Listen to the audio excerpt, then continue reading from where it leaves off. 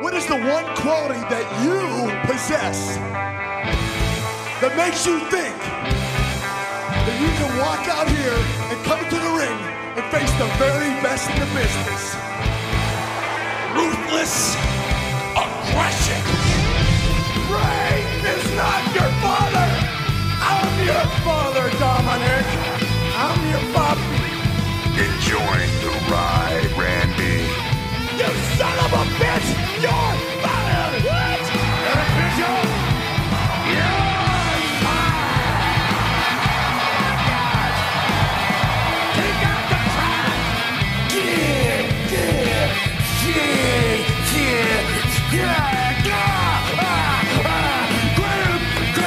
The only reason you were WWE champion for a year is because Triple H didn't want to work Tuesday.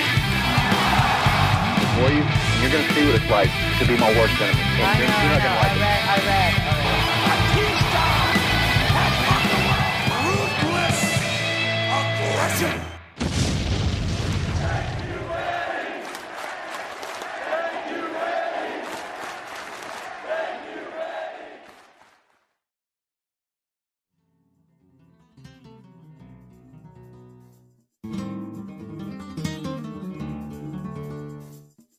Con alegría, con alegría. Welcome to the Ruthless Aggression Podcast. And we are getting underway with Season 4. We're finally here, fellas. Yeah. I am Levi, joined as always by that big, juicy Kyle. Kyle, what's going on, man? How are you? Hola, yo soy Kyle. Es muy bien. ¿Y tú? Because we're in Puerto Rico, Spanish, what? Para usted dentro de la tienda solamente. Prohibido subir niños en la canasta.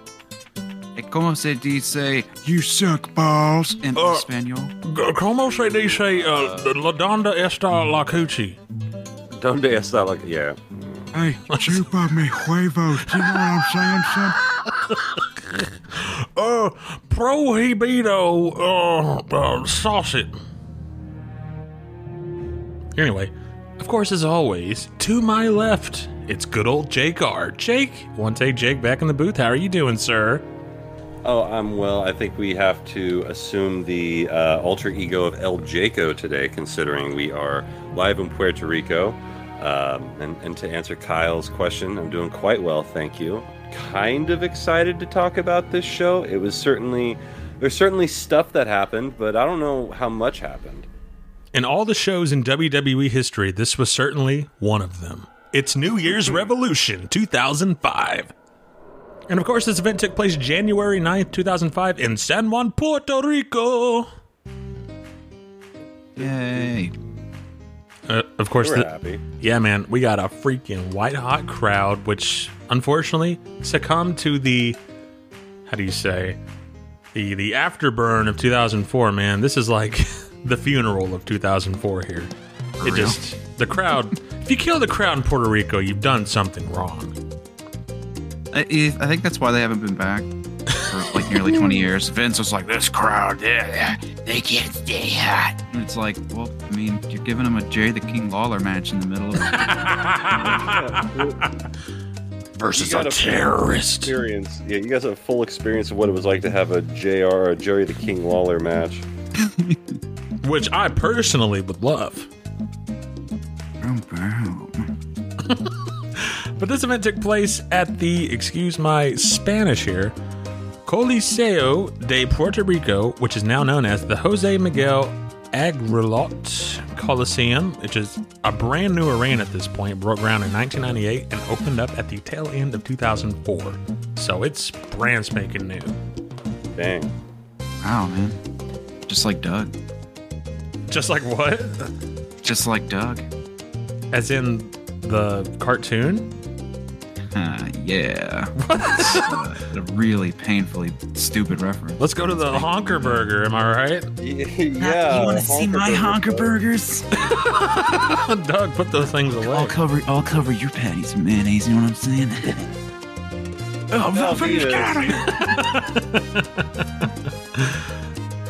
We have an attendance tonight of 15,764 with a capacity of 18,500. So they are quite packed in. We got them hanging from the rafters, folks. There's a buy rate of 270,000, and our theme song tonight is some generic theme. And right now, Jake, Yo. what I'd like for you to do is tell us what it would be like if there was a commissioned theme, official theme song for New Year's Revolution that wasn't generic. Written by the Dudley Boys. And go. Okay, we just walked in the room. We got to come up with something. We got to do something. Hey, Devon, we got to come up with something, with a little Latin flavor. What you think about that? Don't answer. First, we got to get someone over here that we know already. A guy that you might remember. He did a little bit of time in ECW by the man. His name is Rey Mysterio. Hey, Devon, where's Rey Mysterio? Don't answer. Just go get him. And then Rey Mysterio comes in, played by Kyle, and he does, and then he starts rapping.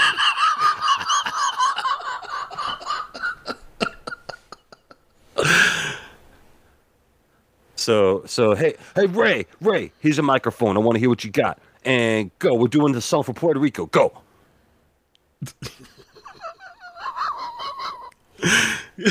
Kyle has missed his cue. Ray. Oh wait, no, I laryngitis. I was like muted or something. I love Puerto Rico. It's very cool. If you don't come to New Year's Revolution, you are a tool. Oh, that's pretty good. That's pretty good. All right. Hey, now I'm gonna put some like, what do you think? Some mariachi horns? I don't know, man. I think that's a little stereotypical. You say they don't have mariachi in Puerto Rico? They don't celebrate. They don't celebrate the 5th of July or whatever. I'm Rey Mysterio, man. I'm from Mexico. So what you say? What's the difference? You're making me uncomfortable. I'm gonna go. Bubba Ray is xenophobic. Get out. No. So I think that's about how it went. Oh my gosh. Basically. Well, thanks, Rey Mysterio, for making our unofficial theme song of New Year's Revolution. You're making me uncomfortable. That's a producer hit right at the very beginning. You know, when the song comes in, it's like, you're making me uncomfortable. Welcome to Puerto Rico. Welcome to Puerto Rico. It almost sounds like the Beautiful People. Yeah, well, you know, where do you think they worked? They worked on SmackDown. That's what it should have been. A cover of Puerto Rico. It was Puerto Rico. Puerto Rico.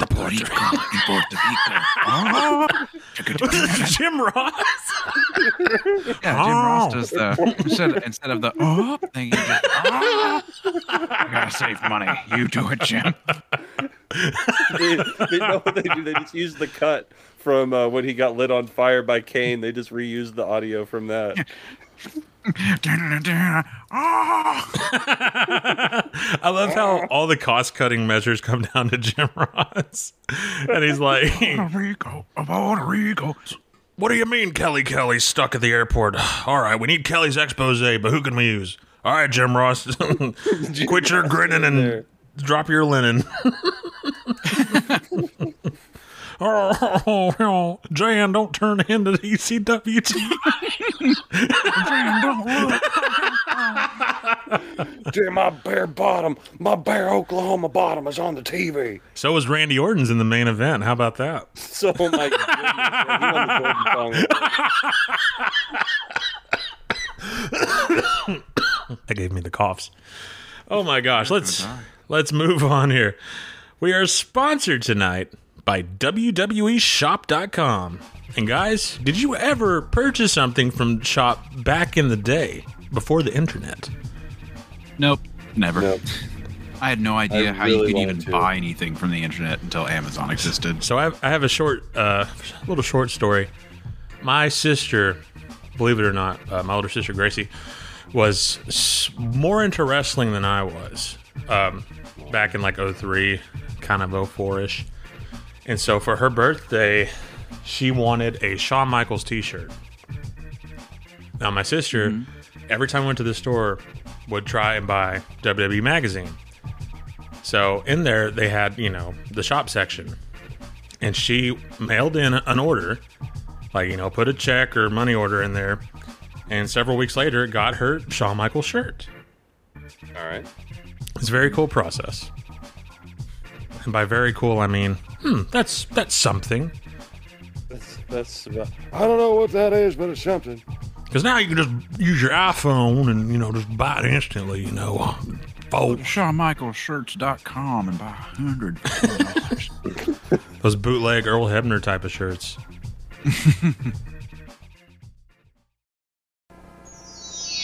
Welcome to the white sandy beaches of Puerto Rico. In this tropical paradise, with its angelic views and majestic mountains, a horror will be unleashed. The Elimination Chamber! A structure specifically designed to punish the human body. 2 miles of chain! 36 feet in diameter. 10 tons of steel! No give, no flex. A career-shortening environment. It's hell on earth. Tonight, on this heavenly island, 6 men Triple H! Chris Benoit! And Chris Jericho! Batista! Randy Orton! will battle in hell. Satan's structure itself. The one who can defeat the other, Yes, I put the body on the line. overcome the distractions, The special referee, Shawn Michaels! and survive the chamber The Elimination Chamber! will leave paradise as champion.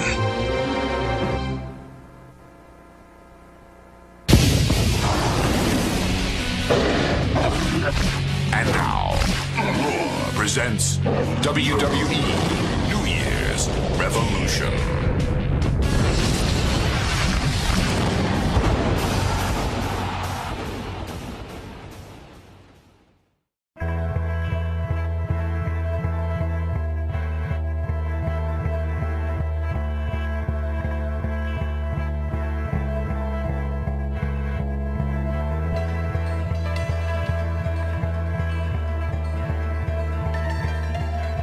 We get an opening package here. It's a mix of paradise. Ooh, there's palm trees and sandy beaches. Isn't that nice? But then, Elimination Chamber.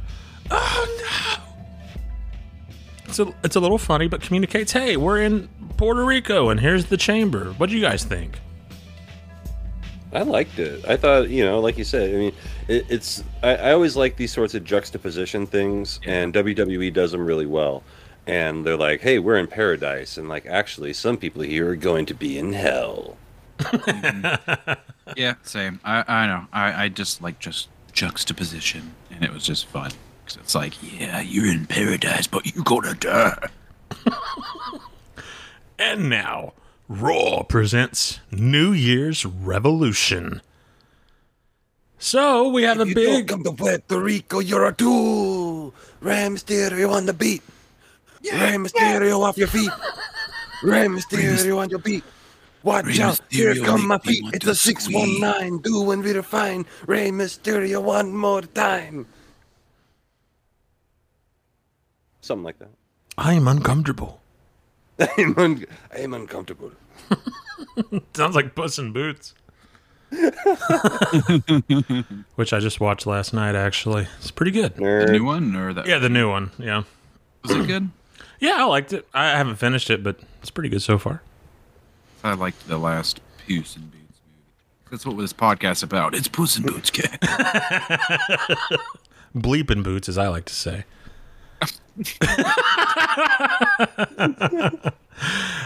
We have a big juicy set. Kyle, can you describe the set to our listeners? Nothing special, not bad. Basically, just big square Tron in the middle, just your little pipes hanging. And we got two big old Puerto Rican flags to the left or right with some other kind of metal structure kind of deals. Nothing like crazy, but does the job. Looks good. Looks big. Very clear where we are. Mm-hmm. Oh, yeah, there's also, they were like, yeah, let's make an extra Puerto Rico. Put some, palm trees and stuff around. Yeah. Yeah, I like how they had him behind Jerry and Jim. I thought that was kind of a nice touch. Also thought it was a little weird that the, they had live commentary there, but, they had them kind of more by the set or whatever. But the ringside still had the giant open area scaled for commentary by ringside. I don't know. Yeah, so they had the commentators kind of catty-cornered so to make room for the chamber, it looked like. Thought that was fun. The Chamber of Elimination. They juxtapositioned the commentators to the puxtapositioned. Juxtaposition. Come on. Juxtaposition. Get out of here. You don't know what a juxtaposition is, boy. I'm going to juxtapose my It had just been... Oh, no!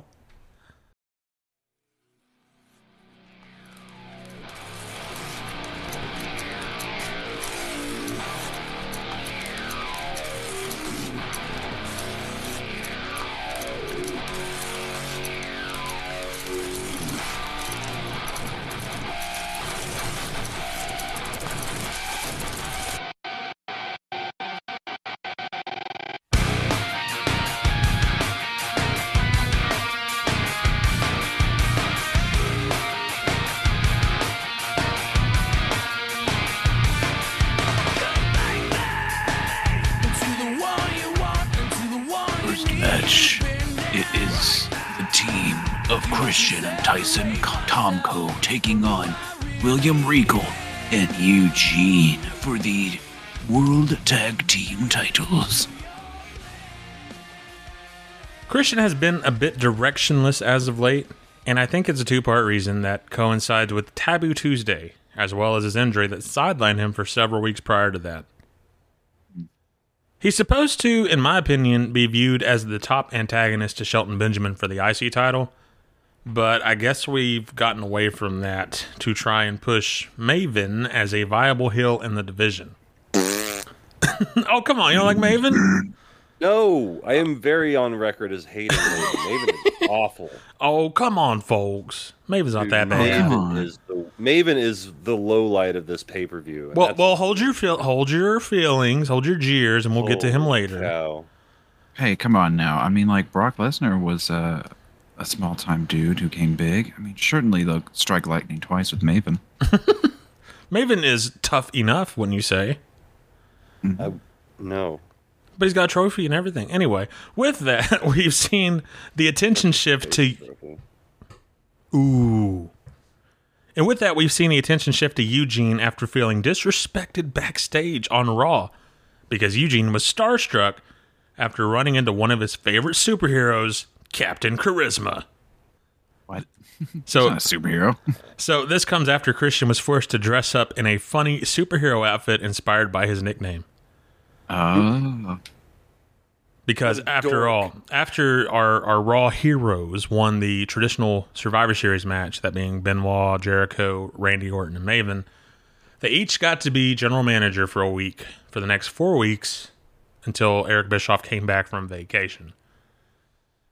So I don't remember who was general managing that week, but they made Christian dress up in a funny superhero outfit.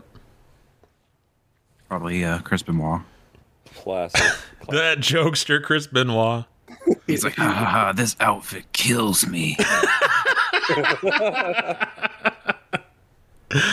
Oh, you're terrible for that one. Would you stop? Zesty Gorilla Monsoon on the podcast. Would you stop? Would you stop? Oh my gosh. Anyway. So Christian expressed worry to Tomko that this, him dressing up as a superhero, would tarnish his image in the eyes of the viewing public. So Christian took this act by Eugene as a sign of disrespect. Other than that, there's not much heat for this match. What do you guys think of the heated rivalry between Christian and Eugene? Oh, man. It's Contender feud of the year. Yeah, it's going down. Already. Oh, yeah. This is the hottest match I've seen on a pay-per-view all year. I'll tell you that much. You know what that reminds me? That used to legitimately bother me when movie trailers would say, it's the movie of the year, and it's like March. It's January. Movie event of the year. Movie event of the summer. Rain Man. Rain Man 2. The Downpour. It's the movie of the year. It's John Leguizamo in The Pest. No. Oh Downpour. It's the Nutty Professor 3, The Return of Jafar. Anyway, Eugene comes out here in a Hulkamania-inspired shirt and bandana. Did you guys like his Hulkamania outfit? Yeah. Perhaps it's a sign of things to come. It appears our year will be riddled with Hulkamania, brother. Yeah, there might be some brother sucks in this calendar year. Yeah. Well, Hogan knows best. Hogan knows best, dude. That doesn't work for me, brother. We got to get this thing back on track, dude. So let's get the ball rolling once again, brother. I've been listening to way too much Laps Fan podcast, and my Hoganisms are at all-time high. Craps fan. Apparently, many times every week on Impact, he would say, "Got to get this thing back on track," and this thing being Impact Wrestling. When the reality is, the ratings for Impact were higher than after he came in. It just went down and down and down. Crazy, huh? Anyway. We begin with the Regal and Christian here. The first thing I want to note is the loud Christian sucks chants. Made me laugh. Like a lot of these, some of these chants I had a hard time understanding. Well, it's because a lot of them were in Spanish. No, please tell me that you're lying. Just messing with you. Oh, thank goodness. Thank goodness, dude. We get a snapmare by Regal. Christian arm drags Regal, and Regal kips up and arm drags Christian. Shoulder blocks and 2 counts for Regal. Or should I say, dose counts. Side headlock by Regal. Christian backs Regal into a corner. We get shoulder thrust by Christian. Regal nails a hip toss off an Irish whip, and we tag out to Eugene. The Big Gene, baby. Big Gene. Actually, he's to come. He fights Kane. Eugene. You should have teamed up with Snitsky. He could have been Eugene Snitsky. That's what they would do now. That's like an AEW team. It's like Eugene Snitsky. Wish, dude. Pop for that. It wasn't my special. But it was his special. He's a special boy. Come on now. Eugene gives a wedgie to Christian. Followed by the Hulk Hogan pose. Christian boots Eugene in the ribs, and we get a side headlock by Captain Charisma. Captain Crunch. Dude, imagine being a fan of a superhero and they just attack you, dude. That's not cool. Imagine if an Ant-Man crawled up your, well, you know. Up your butt. So to speak. Up your pee hole? No. Eugene leapfrogs Christian and lures him in. Christian misses an elbow. We get JYD headbutt by Eugene with peeing motion included, which makes Christian say, "You got your pee on me!" But he ain't got no pee on me. Hey, pay my pants. Haters wanna hate, lovers wanna love. I don't even want none of the above. I want to drip, drip, drip.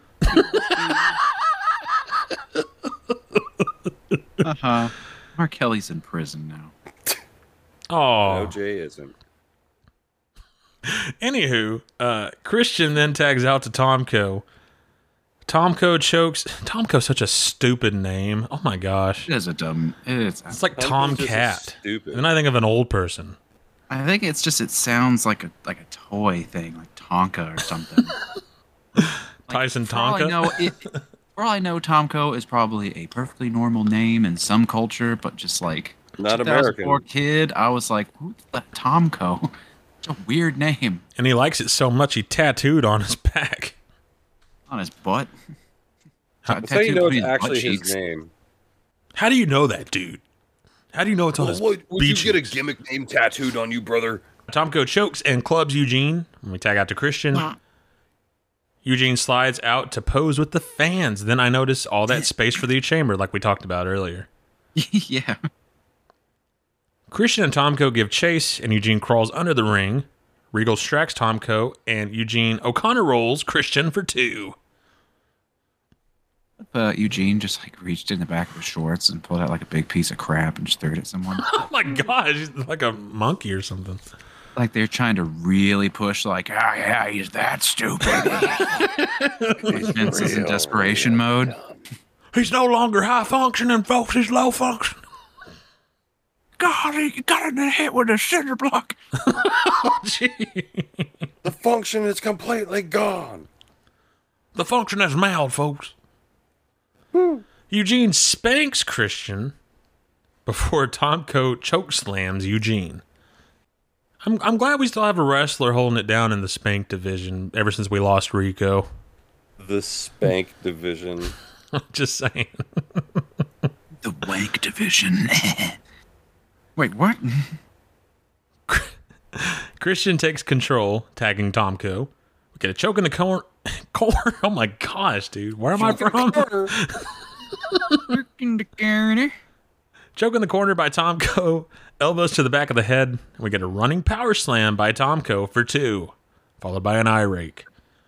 We tag to Christian, right hands by Christian, and Eugene fires up with a backdrop. That's right, it's our first Spunkingo! Oh, wow. Eugene with the first Spagingo of season 4. So in comes Regal, shoulder blocks, and a drop kick for Tomko. Tomko clotheslines Regal hard. Tomko chokes Regal, and Christian stomps all over Regal. Regal. We get right hands by Christian, and Regal has been busted wide open. My God. A little. I'm sorry. I'm going away from Eugene because nobody cares about Eugene, and Yeah. kind of leaning towards Tyson Tomko a bit. I mean, You know, guys, I hope we're I wrong. had He's better cool. not see. I had better not see Eugene on the next episode of anything. Well, I'm sorry because he makes a guest spot on Desperate Housewives. Okay, I have like 0.1% more respect for Tyson Tomko because he used to be a bodyguard for Limp Bizkit and apparently appeared in the music video for My Generation. What? No I way. had no idea. Fun. Dang, I gotta give props to the big Tom. Yeah. That's actually pretty cool. Thank you for sharing that. Yeah. Yeah. Take a look around, punk. So we tag to Tomko, the former bodyguard of Limp Bizkit. Tomko tosses Regal across the ring. We get shoulder thrust by Tomko. Regal knees his way out of that predicament, and Regal is pushed into the ropes, and Christian smashes Regal in the back. Christian drops Eugene off the apron, so Regal, he reaches for the tag, but to no avail. Christian and Tomko put the boots to Regal. Tomko and Regal bang heads off an Irish whip.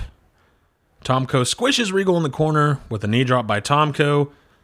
Tomko misses a splash, and then we get the hot tag to Eugene. Oh, yeah. Right hands by Eugene, clothesline on Tomko. And Jake, let's start with you. What did you think about the match? It wasn't very good. And then the ending wasn't very good because someone got really, really hurt. Yeah, it was something. But yeah, I don't know. Like thumbs down as far as the match goes, especially when you consider like pretty significant injury occurred in this match, and like the people were hot for it, even though the match was crap. Yeah, thumbs down in that match for me. For me, I don't know. It's like I want to say thumbs middle, but that's only because it's like I don't really feel any particular way about this match. But it wasn't really like great. I don't know. That's how I felt, but then when I added in the fact that someone got severely, like, career-alteringly injured, like, it becomes a thumbs down. Yeah, sure. I'll do thumbs down too. Yes, talked him into it. The negotiator. Well, I'm a negotiator, folks. You can't talk me out of it. I'm going to say thumbs middle, and I'll tell you why. Because it had the makings of a fun opener, and the crowd was hot. Christian was the perfect goofy villain for Eugene. Regal selling like a champ. It's just a shame the match had to end the way it did. So, thumbs middle. I'm going to say thumbs middle. And unfortunately, Eugene has suffered a ruptured left patella. And he's out for the next 6 months of in-ring action. Patellar tendon. You can't rupture a bone. That's what JR said, so that's what I wrote down. All right, well. He was wrong. It had to have been... he either ruptured a patellar tendon or he displaced his patella.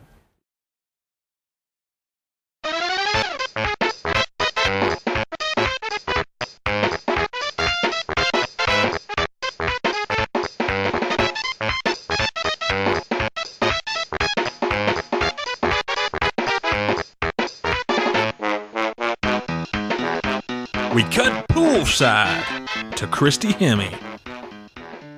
She's walking around in a bikini. The end. That's about it. And King is like, oh my God. There's boobies. Kyle, you cut out what you say.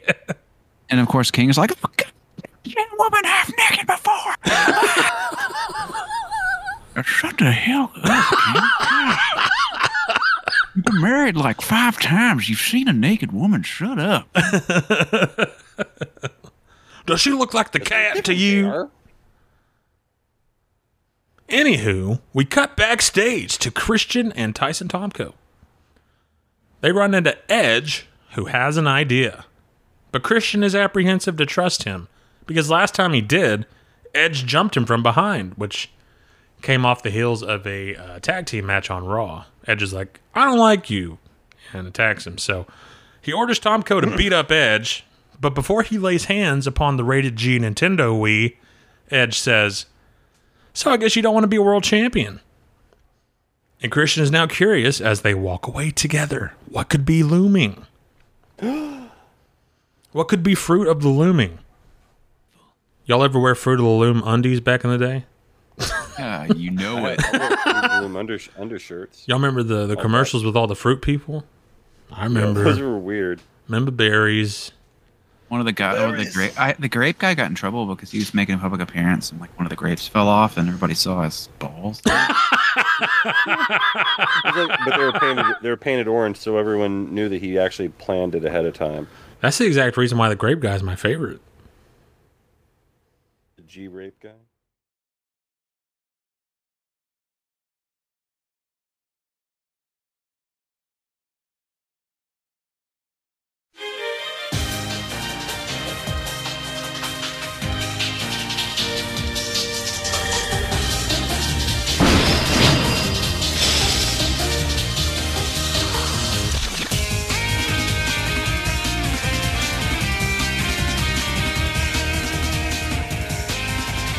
Next match will blow your nipples off, as it's a women's title match, as Trish Stratus takes on Lita for at least a second.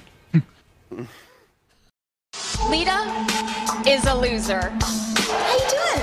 You doing all right? Because, I mean, I heard you're all pregnant and stuff. You look a little chubby. I thought it was just plain terrible. You didn't even have a maid of honor. I even wore white. Because I knew that you couldn't. Look, guys, it's a beautiful baby. Aww. Open your heart, just like you opened your legs. Lita, the walking kiss of death. Come Survivor Series, you're gonna lose to me, just like you lost your baby. There's no reasoning with Lita after all the barbs that she suffered from Trish Stratus. Oh no! And Trish goes face first into that steel chair. Lita wants to run a rearrangement. Oh my a steel chair, and the referee just called the bell. And then I know, oh my God, Trish running to the ring post. Her nose may be broken. This was not about the women's title as far as Lita was concerned. It was all about revenge. You're right. Well, I hope you're happy. Because of you, I have to wear this thing that covers my entire face. My beautiful face. And Lita, you are going to pay for doing this to me. Trish Stratus puts the women's title on the line against the walking kiss of death, Lita. Lita is looking to win the women's championship. We've been waiting for this a long time. Trish, month after month, trying to humiliate Lita. Oh my gosh! That's his first time. And that's how badly Lita wants to become the women's champion. Two beautiful women crashing and burning, all for the sake of the women's title. Lita, what you doing here? Trish, get up, Trish! Lita's got no business up here. It's all or nothing. All or nothing in the moonsault. The moonsault. The hook. Three. My God, Lita did it. Lita did it, King. I can't believe the effort, the heart. Lita is the new women's champion. Fact of the matter is, I am the best women's wrestler ever. Lita had to practically kill herself just to beat me. I am the new women's champion. At New Year's Revolution, one of the most anticipated rematches in the women's division that I can ever remember. She better enjoy every single second of being champion, because I will get my title back. Oh, man. So it's come to this. After a heated and toxic rivalry in 2004, Lita and Trish look to settle the score here at the start of 2005. Lita has been harassed by Trish for being tortured by Kane, which never made sense to me at the time, considering Lita and Trish were united in their disdain for Christian. Haha, you're a victim. Haha. You're getting raped. It's hilarious how a demon man wants to rape you. Just said it all evil. So Christian, they had a similar disdain for Christian and Chris Jericho for being sleazy little creeps towards them.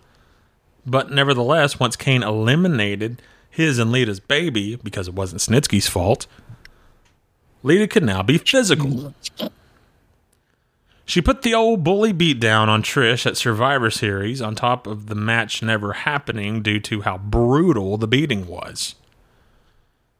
Lita busted up Trish's nose pretty good, forcing her to wear a protective mask. What'd you guys think of Trish's protective mask? I thought it was sexy. Yeah, it gave me an erection. Well, nevertheless, these two ladies would face each other in the main event of Raw, making herstory in the process by becoming the first two ladies to do so. And it's a miracle Lita made it out of that match, because she darn near almost broke her neck on a sloppy suicide dive. Jappers crappers. You know, the thing about Lita, when she was with the Hardys and she was awesome and everybody liked her because she was the cool alternative girl, like, that was all well and good. But, like, the more I watch Lita, like, the more I start to realize she sucks in the ring. And she's dangerous. Yes, she is extremely sloppy. I've been saying that here on the podcast. Folks, y'all know who I'm rocking with. I think she gets respect for a lot of that Having a earlier thong, work with the basically. Hardys. The Hardy residual. Just like the Road Dogg. Everybody's like, oh, I love to chant along with him. But really, he sucks. Sucks. Oh my God, Road Dogg sucks. Don't even get me started. Kyle's been going through the Attitude Era in between podcast recordings. Yeah, let me tell you something. Jesse Germs. If X-Pac could have just gotten people to do chants like Road Dogg did, then people would be saying Road Dogg Heat. That's all. So Lita won the match on Raw, thus becoming the new women's champion. Trish gets a rematch here, but can she regain the title? We get a lockup, and Trish shoves Lita into the corner. Lita takes down Trish, and Trish is not happy with that tackle. Lita throws Trish to the floor, and Lita dives off the apron, and there it is. She's blown out her knee. Second match in a row. Womp, womp. Lita tries to continue the match, but she cannot stand. So, one chick kick later, Trish is the new women's champion. And I'll just say, thumbs incomplete. I mean, I'm sure the match would have been fine, but we'll never know. So, poor Lita. But man, Lita is such a sloppy wrestler.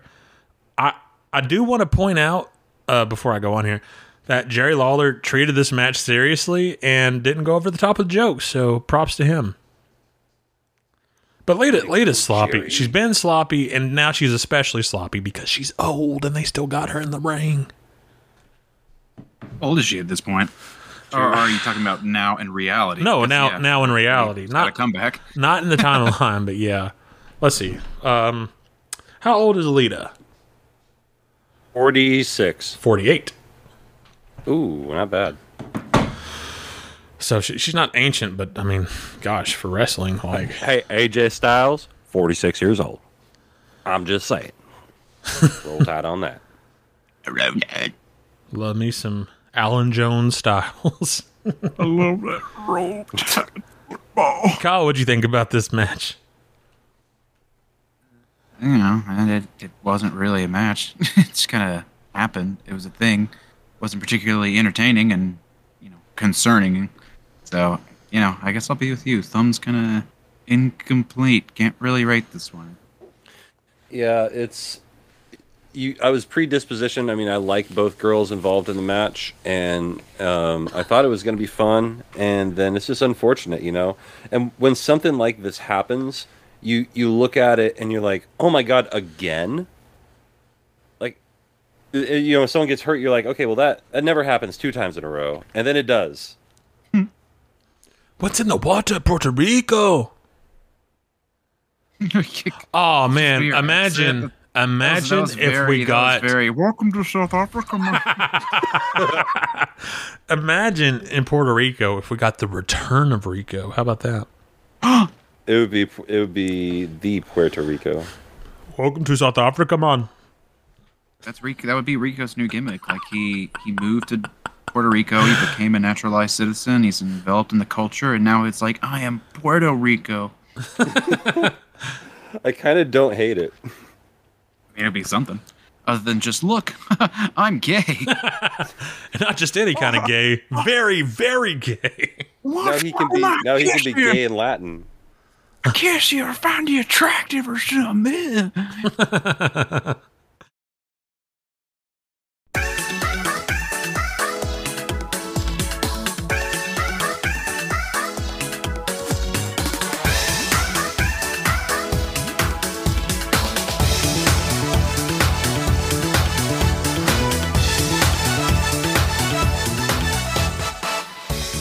We eventually cut backstage to Edge Christian and Eric Bischoff.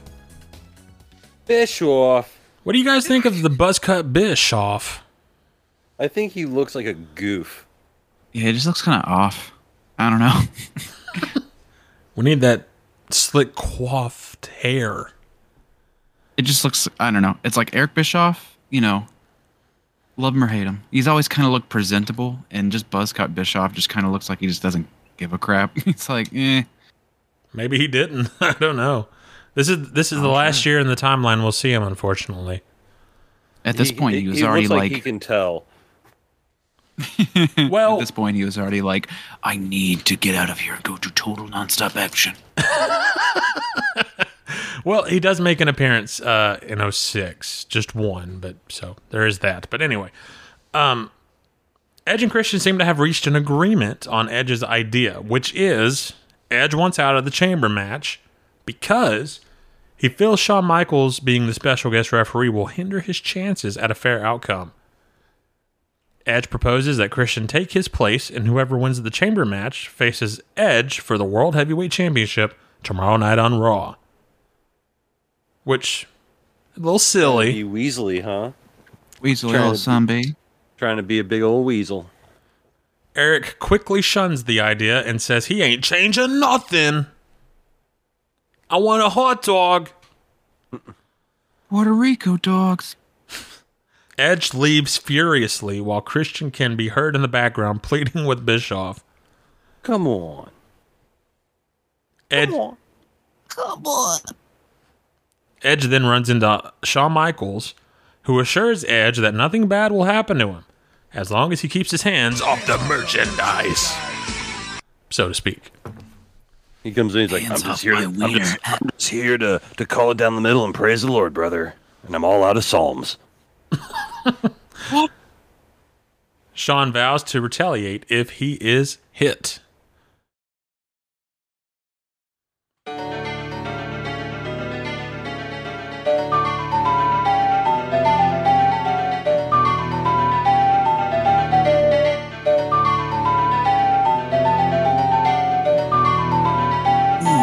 Next match is a WWE Intercontinental title match as Shelton Benjamin takes on the Mave Master himself, Maven. Uh-oh.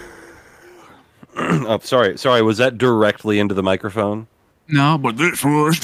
I thought Jake the Snake Roberts pulled up to the podcast.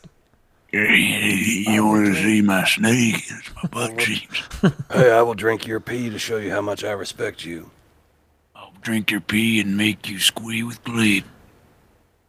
It's a real story, about Jake the Snake Roberts. I believe it. Why not? I believe it. It's a modern day Van Gogh. Cut off his ear. Show his love. I'll drink your pee. You can Van Gogh all over.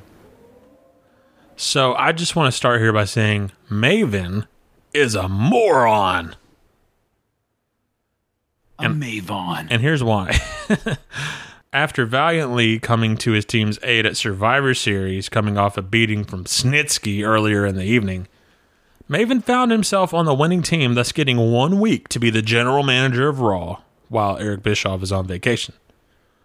So he went and booked himself into a world title match with Triple H because why the heck wouldn't he? But the moral dilemma they centered the whole night angle around was Triple H extending the offer to Maven to join Evolution. Maveolution. And Kyle, I gotta ask you, man. If you were the general manager for a night and booked yourself into a world title match and got offered to drop it to join Evolution, would you do it? Yeah. Dang, even though the fans love you, you're going to turn your back on the fans? The fans don't pay your bills, brother. Yeah, for real. I mean, Randy Orton and Batista came out of Evolution looking better, even though they got beat up when they left, but Well, Batista certainly didn't, did he?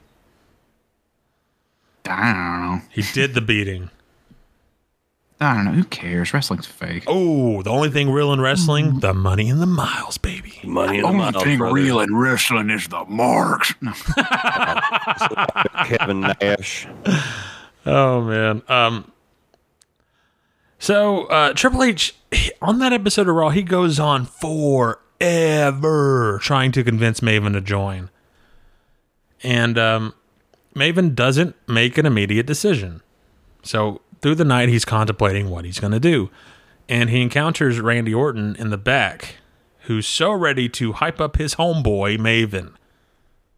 But when Maven reveals his apprehensions, Randy scolds Maven, saying, "Evolution will turn on you. This isn't who you are," etc., etc.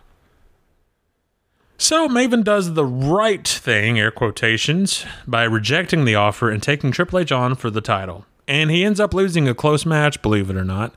But due to interference from Batista and Flair, of course, Triple H wins. So, 1 week later, Maven loses a singles match with Snitsky, clean as a sheet. And 2 weeks later, Maven gets tossed out in a battle royal by Eugene. And this is where it gets good, folks. Because Maven lashes out at Eugene, thus turning him heel. And I'm like, why would you turn down joining Evolution in the name of being a good guy just to snap on the mentally challenged guy 2 weeks later? What a moron! You could have been a heel and successful, but instead you're Maven. Now you got nothing. Well, I did knock Undertaker out of the ring. I did the Royal Rumble. That is his claim. Who cares? And if it wasn't for Matt Cardona, that would be his only thing. Big Show? Big Show. Morning Maven. Show. So what do you guys make of Maven's heel character? Maven's heel character, he comes out and he has like long black hair to his ankles and a trench coat. And he's like, nobody move. Nobody will get maved. Oh my gosh. That's what he calls it when he beats you up. I think it's exactly like his face run. Nobody cares. Oh. But what about that awesome theme song, dude? What awesome. Okay, so it's dubbed over on the network, in case you didn't figure that out. Here comes the Maven. That's the theme, right? Do y'all not know his theme song? No, there's Shaven Maven. Is that how it goes? Dun, dun, dun, dun, dun. Shaven Maven.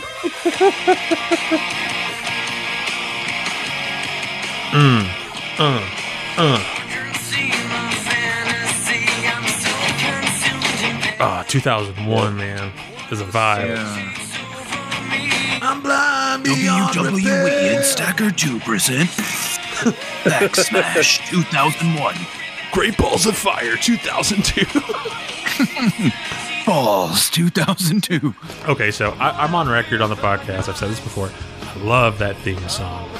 And perhaps it wasn't for Maven in the end. It doesn't fit, but... And Maven himself said he didn't like that theme song, but I think it created a long-lasting love of Maven through the years. People are like, man, that theme song is cool. You know what? I miss Maven. How about that? Because I certainly did.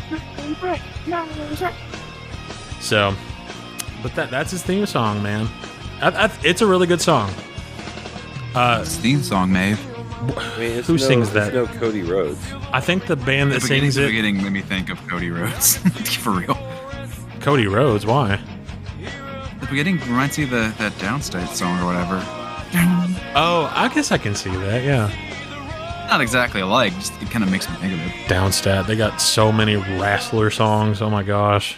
Wrestlers in my butt. I'm going to Pizza Hut.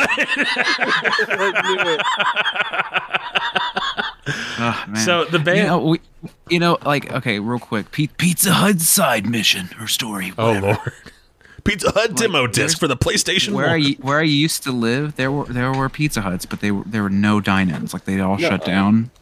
Yeah, that was called COVID. We all had that. I currently living elsewhere temporarily, and there's within like 10 minutes 2 sit-down Pizza Huts near me, and I'm just like, oh wow, I gotta go. I gotta see if they got the buffet. I gotta sit. I gotta get the big red cup. There is nothing like going to a Pizza Hut to sit down and dine. It smells so freaking good. It's a lot is lost. It is becoming lost to time. And then you get to play Metal Slug. I play Area 51. So we had at our Pizza Hut. Also acceptable. Area 51 for the PlayStation 2? No, Area 51. Oh, Area 51. For the name.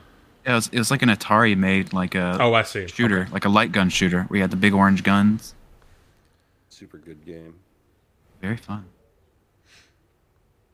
So the band that sings that, their name is Big Mother Thruster. Who turned sucks. Who turned into Mercy Drive. That's better. And they also sing dun dun dun dun hey dun dun dun dun dun dun dun hey nothing hey. So what the hell is that, Randy Orton's theme? I think it was.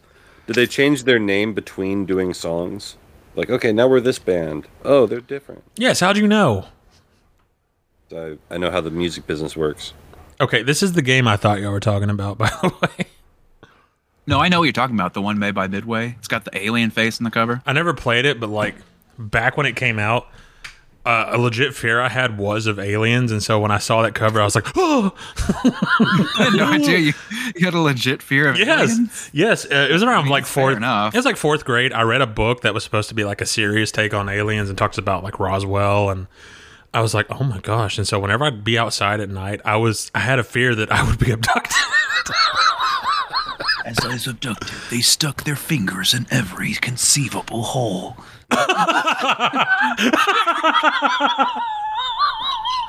You would have liked the other Area 51 game, the Pizza Hut Area 51. You would have loved that because you just take a gun and just blow them into chunks. It's awesome. That does sound awesome. They make the same noise over again. Just like Jim Ross.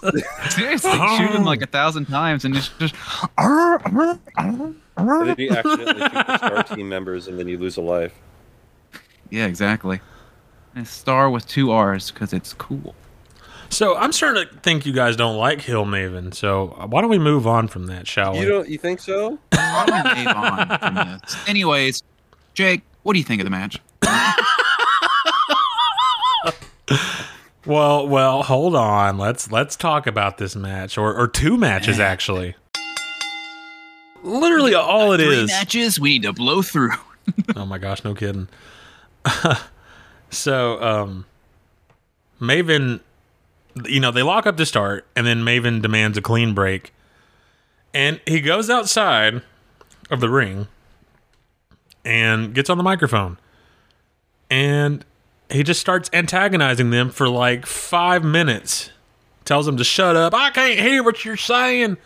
Maven with a surprisingly thick southern accent. You wouldn't think it by looking at him. But good gosh, he got that Virginia accent. Got that Virginia accent. Hey, I'm Maven, and I don't like what you're doing. I'm Maven, and I don't like eating corn cobs a long way. They do that down in Atlanta. Do that in ATL. I bet you Cody eats corn the long way, don't he? The dirty. So, to Maven's credit, it worked. The crowd was very upset with him. And, Maven decides To be fair, I was very upset with him, too.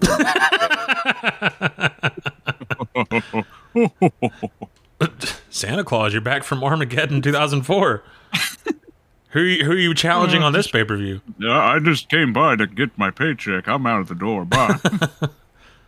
How much did you get paid? What was the payday, brother? About $3.50. Look at this monster. So anyway, Maven decides that the championship is not for him, and so he goes to leave. But before the count can reach 10, Maven runs in, and he gets caught in a roll-up, and Shelton Benjamin retains the title. Hooray! Hey. After that, if we got to rate that match, thumbs down. Thumbs up. What a horrible match. Thumbs up. Great match. Glad it was over. Thumbs middle. Well, at least it wasn't a brother sucks. Maven throws a hissy. Maven decides to throw a fit and calls out Shelton Benjamin for another match, saying he wasn't ready. So Benjamin walks back to the ring and hits a T-bone. What the? Sorry. I'm just being a dumbass over here. That's totally fine. So Benjamin, he comes back to the ring, hits Maven with a T-bone suplex for the pin and the win. And Kyle, what do you think about this segment matches as a whole? It's basically it. It happened. Well, at least nobody got hurt. There is that. I kind of wish someone would have gotten her, Be something to talk about. Yeah, I wish a knee would have blown out. Seems like they were playing it safe, I wish Maven would have jumped off the top rope onto his feet, completely normal, and then both his knees would have just exploded and he would have fallen over. Kind of like that episode of South Park. Yeah, that episode where Kyle dunks and his testicles are in his knees. But yeah, thumbs down. This went on way too long. And I'm going to be honest, I do like Maven's heel work. I think there was something there. It's just in the early stages. But, this is Maven's last year in the company. So, ultimately, this did him no favors. It made him look like a chump. Which, Maven's got a look. He's got the package, but, just something's missing. So. He's got the package, dude. I knew I couldn't get away from that. Whoa, guys, stop the pod. We gotta hear some ads. Peace. Forget everything you think you know about Resident Evil. I'm under the President's order to rescue you. My father? Don't worry, Ashley. I'm coming for you. Vayan por detrás. Evil has evolved. Resident Evil 4 for Nintendo GameCube. Rated M for mature. Only from Capcom. When the most powerful forces on Earth collide, war's just begun. Only one warrior, her name is Elektra, can tip the balance between good and evil. On January 14th, from the forces that brought you X-Men,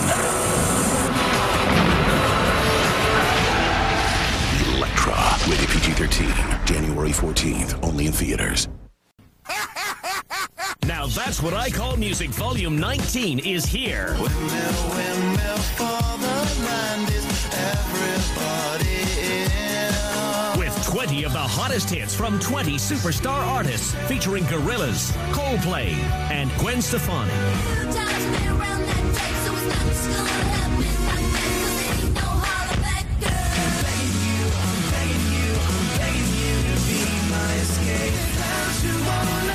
Now that's what I call music. 19 has 20 of your favorite hits, including Backstreet Boys and Three Doors Down. So let me go, just let me go.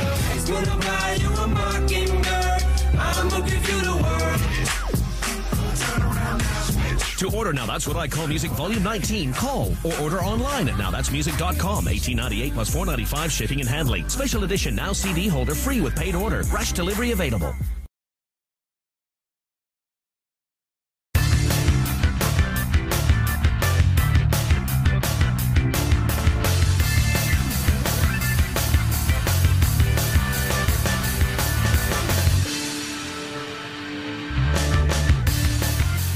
We cut to Jim Ross, who informs us King is preparing for his upcoming match. The recap... Why is that funny? It's just the whole concept of it's just funny. He's in the back getting ready for this big match he's got. He's popping it up. He's doing 100 squats and push-ups. I kind of wish I had a push-up pop down here. It's kind of hot. Wish I had a push-up. My man titties are... They recap what happened last Monday between them and Muhammad Hassan and Khosrow Davari in the Arab-American debate. This shows our beloved announcers on the receiving end of a beatdown. To explain such actions, we cut backstage to Muhammad Hassan. And nobody cares. What do you mean nobody cares? Isn't the chanting in his theme either just sounds like it or is the lyric just "I'm an alien" or something like that? It's actually just I'm an Englishman in New York translated into Hindi. I have not heard of this theory, I guess. Muhammad Hassan making his ruthless aggression debut here. He claims the footage was biased. Fox News, CNN, Fox, oh my God. Fake news. Fake news. I only trust The Onion with my news. What it didn't show, according to Muhammad, is King calling him names and Jim Ross saying, "Go get it if you don't like it." As far as Muhammad is concerned, they got what was coming to them. Muhammad is excited to wrestle here in Puerto Rico because they can relate to him so much and calls them second-class citizens, so boo! Kiss my ass! And we're Americans too. He's basically just like a culturally insensitive, Elias, you know? Although Elias and just like the sports, that was just egregious. Like, you're not a good heel, it's just cheap heat. Which essentially is what this is, but just playing on a much darker, sensitive topic. Which would hide bad wrestling, in theory. So, Muhammad says he is disappointed in Puerto Ricans. He's disappointed that they treat him the same as Americans do. He recalls that they got their hotel reservations revoked and they got detained at the airport for 3 hours. So, tonight, here at New Year's Revolution, Revolution, his revolution is just beginning.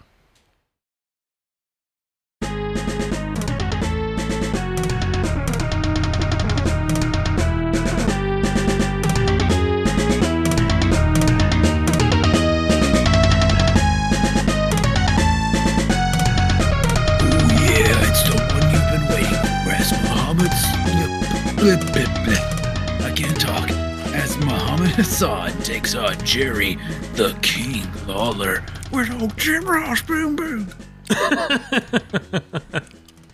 So Muhammad Hassan has arrived.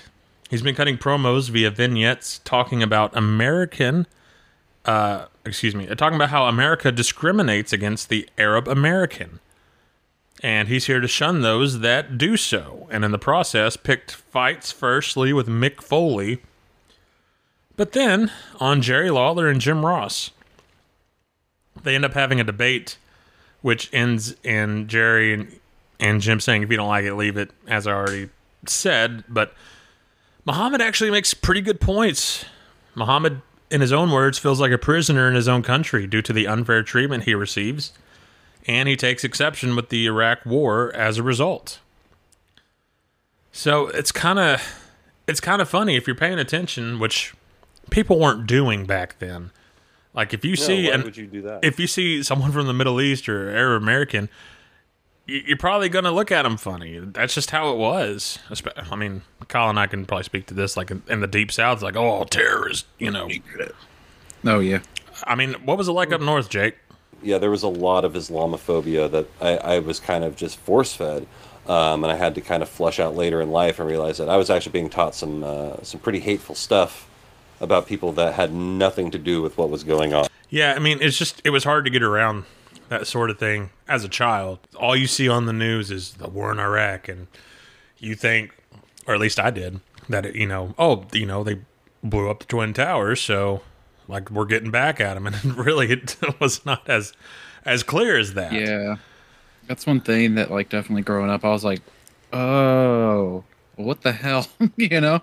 And so me as a kid, here's Muhammad Hassan say, this war is unfair, and it's just like, oh, you're obviously a bad guy, because we're getting back at you for 9/11, of course, but no, Muhammad actually made a pretty good point. So, and Muhammad, air quotations, this is... an Italian man playing a Middle Eastern man. So I just always find it funny how it's like, this is one of those moments where it's just like Vince's moral compass shining through. What do you mean by that? Yeah, just hire him. He looks brown enough. Who cares? We're just gonna bring him in. I mean, would I be wrong though for saying that he does kind of look the part? I mean, if you're not paying attention, you're like, oh yeah, Middle Eastern. It's wrong that they're doing that, but he does look the part somewhat. I mean, yeah, tan guy. Yeah, I mean, like in the era of like, we didn't just have like a computer with all knowledge in our pockets all the time. It's like, no, yeah, he definitely passed for it. Like I didn't ever really question it until years later, whenever I was like, oh yeah, what happened to that guy? And did a Google. I did a little Googling. Man, he got such a bad deal in the end. Oh, hearing his stories of like how he was treated, like just in like the roster and stuff, I felt bad for the guy. You just learn what morons worked for WWE, not just the writers, but the roster of wrestlers who think it's like, dude, he's not actually a quote unquote terrorist. He's Italian Mark, but. And I don't mean wrestling Mark, but just I think his name is Mark. God named Mark. Exactly, like an Undertaker that we all know and love. So I feel for him, man. So his run will begin and end in this year, but yeah. So no commentary as JR is at ringside in the corner of Jerry Lawler. Little awkward there. Really awkward. They could have at least brought the coach down to talk. Which they end up doing, so why didn't they do it for the match? They wanted you to feel engrossed, like you were there at ringside, watching live. Well, I definitely felt gross. Oh. So we begin the match, scoop slam by Hassan. We got a lockup with a scoop slam by Jerry Lawler, which Lawler chants fill the arena. I'll always have a soft spot, excuse me, for Jerry Lawler matches. Something about it, man. Something about it back then was nice. Well, Jerry works Jerry Lawler's match, and so when you see it, it's going to be what it's going to be. Dang, you sound like I was going to say, you sound like John Cena's cousin on the John Cena album. It's going to be what it's going to be. Hey, Mom and Dad, It's been a while since, the incident, but I'm tight now. It's a John Cena lyric. Call your mom and dad and tell them that you're tight now. Oh, well, the way you say it, is that the Right Now song? I think so. I love that song, unironically. No, it's Tight Now. That's the song. Let's get it on like the slow jam. Oh, brother. Anyway, Kyle, were you going to say something? I was just going to add that Levi sucks. That's all. Oh, I thought we were beyond this. Nope. We got beat, brother. We got to settle this in the cage. So, lock up with Hassan, slamming Lawler again and again. We get 5 slams in a row by Muhammad Hassan. Lawler spills out to the floor.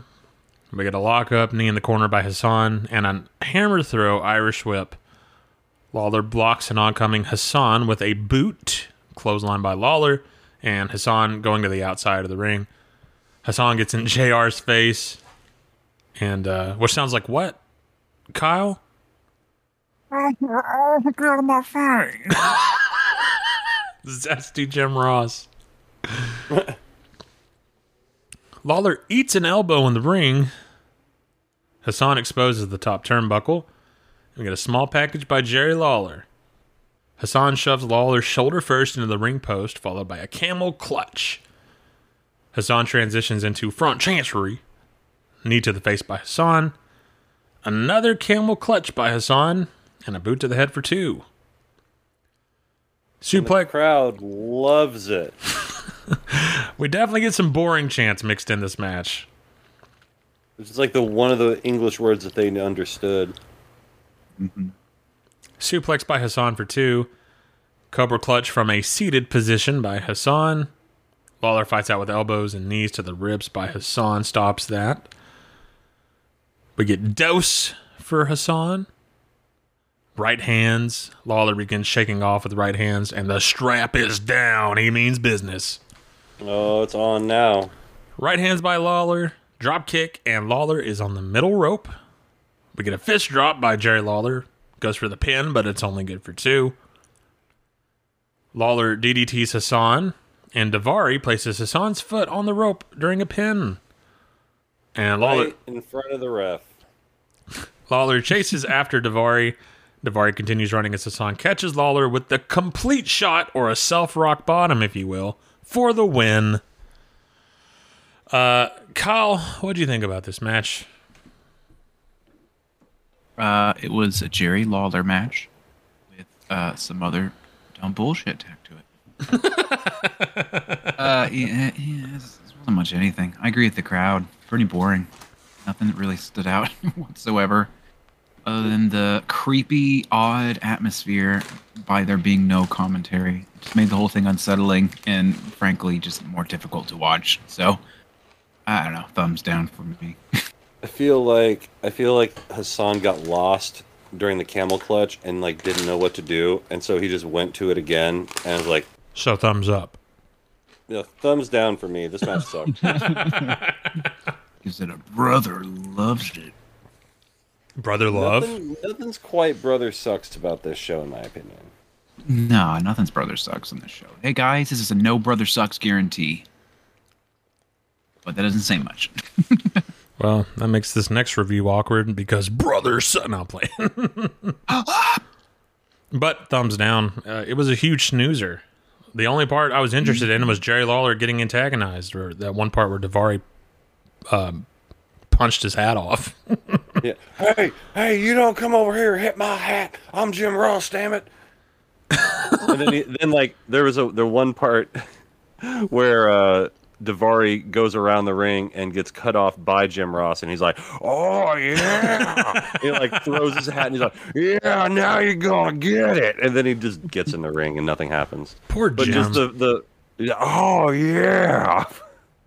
He knocks off Jim's hat, and there's a big hole in his head, and all of this goo starts falling out. You can see the little alien operating Jim Ross from behind the. Yeah, it's like a Men in Black scenario. Looking for his sugar water. Yeah, give me some sugar and water. I need it for my milky fingers. Ooh. Brown. Oh my gosh.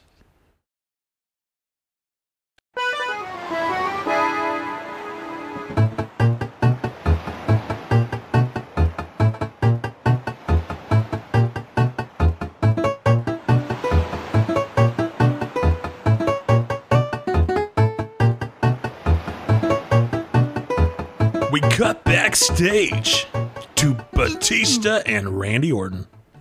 Batista. So Batista. Batista's about to cut a promo before Randy Orton interrupts him. And Orton, he's questioning, like, what are you going to do if it's just down to you and Triple H? You gonna become the world champion? Yeah, because, probably. I mean, Triple H, he's eventually going to turn on you, dude. Orton asked Batista, probably. are you going to kick Triple H's A-double snakes? Or are you going to kiss it? Yeah, probably. That's basically what Batista said. What if they started calling Batista weird nicknames? Like they try to get a bunch over, kind of like how they did with Triple H back in the day. Like Randy Orton. Randy Orton just comes up, hey, Teast, what's up? See, I thought you were going in the direction of like a Seth Rollins or Braun Strowman, like the monster among men, or the architect of the Beast Slayer and the Shield. Like if Batista was the monster from the Rompster. I hate WWE's weird obsession with everybody having a nickname. But not just a nickname, like too elaborate of a nickname. The one that always got me, and like, you know, this isn't knocking him because I've always liked the guy, but freaking Damian Priest, he's the Archer of Infamy. Like, what the hell does that even mean? He would just come out and in pantomime doing a bow and arrow, and he's like, that's it. I'm the Archer. Really? I didn't know this. Yeah. This is Yeah, true. that was the thing. I can verify it. Was this like NXT days or something? Yeah. No, that's like right when he got to the ship. Yeah, before they put him on the whole trajectory of like Judgment Day and stuff. Which I'm glad he's finding success now. I saw him at a Ring of Honor show as the champion, television champion, and I felt bad because nobody, like hardly anybody, came over to get a picture with him. Oh yeah, you did get a picture with him, didn't you? I didn't get a picture with him. To be fair, I didn't get a picture with anybody. So okay, I am a good guy. I would never get a picture with Damian Priest. There was one guy that weren't getting a bunch of pictures, and you went over to him. Who was that? I think it was Eugene. No, just kidding. I don't know. I don't recall. Oh, well, anyway. So what will Batista do? What if it comes down to him and Triple H? What's going to happen? I don't know. I don't know.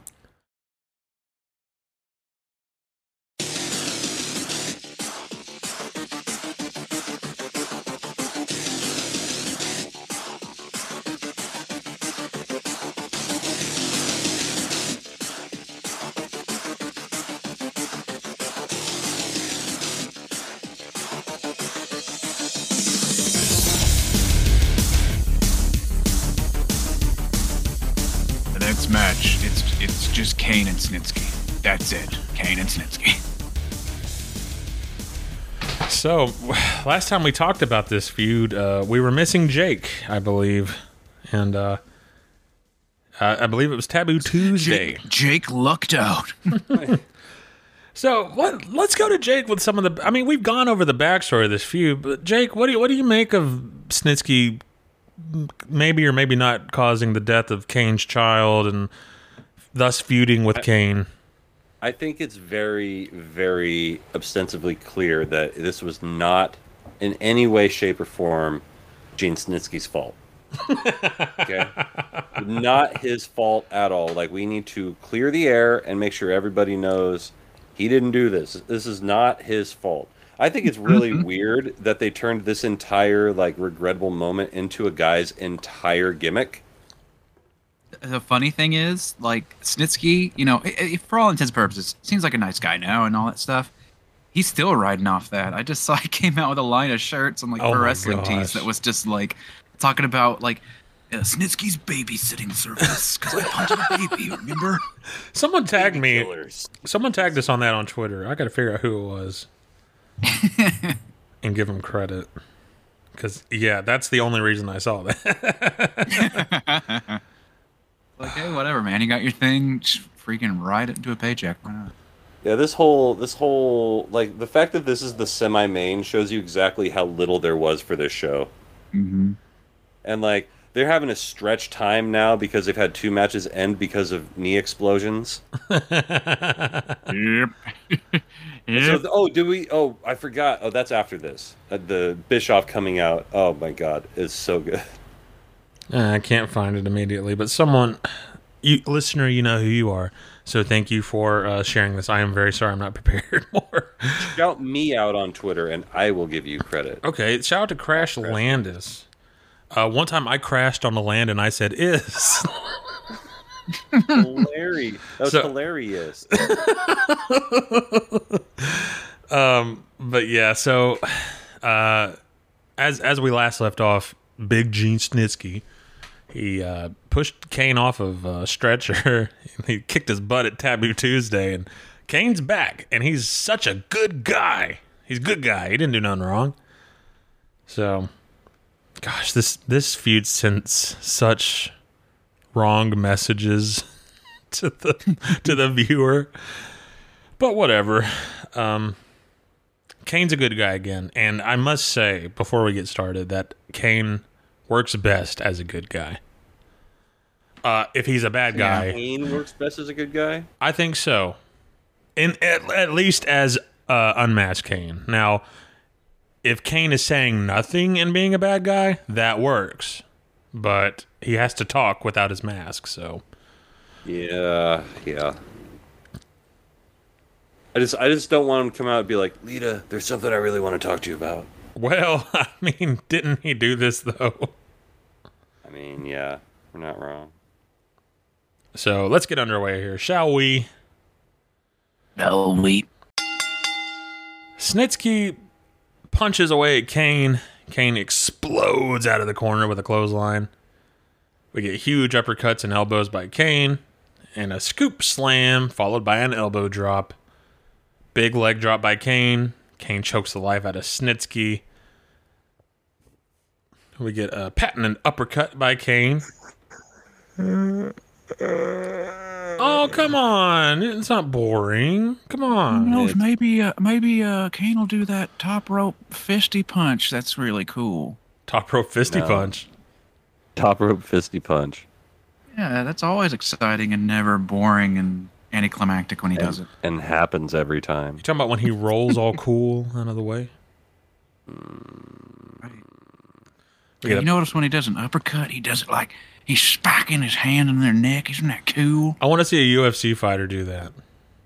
The Kane uppercut? Yes. I want to see someone come in and do the Cesaro uppercut in the middle of a UFC fight.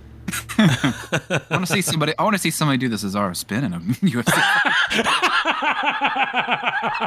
And sit down into a sharpshooter in the middle of the octagon. Hey, man, someone won a UFC match with a Walls of Jericho. Anything's possible. I mean, hell yeah.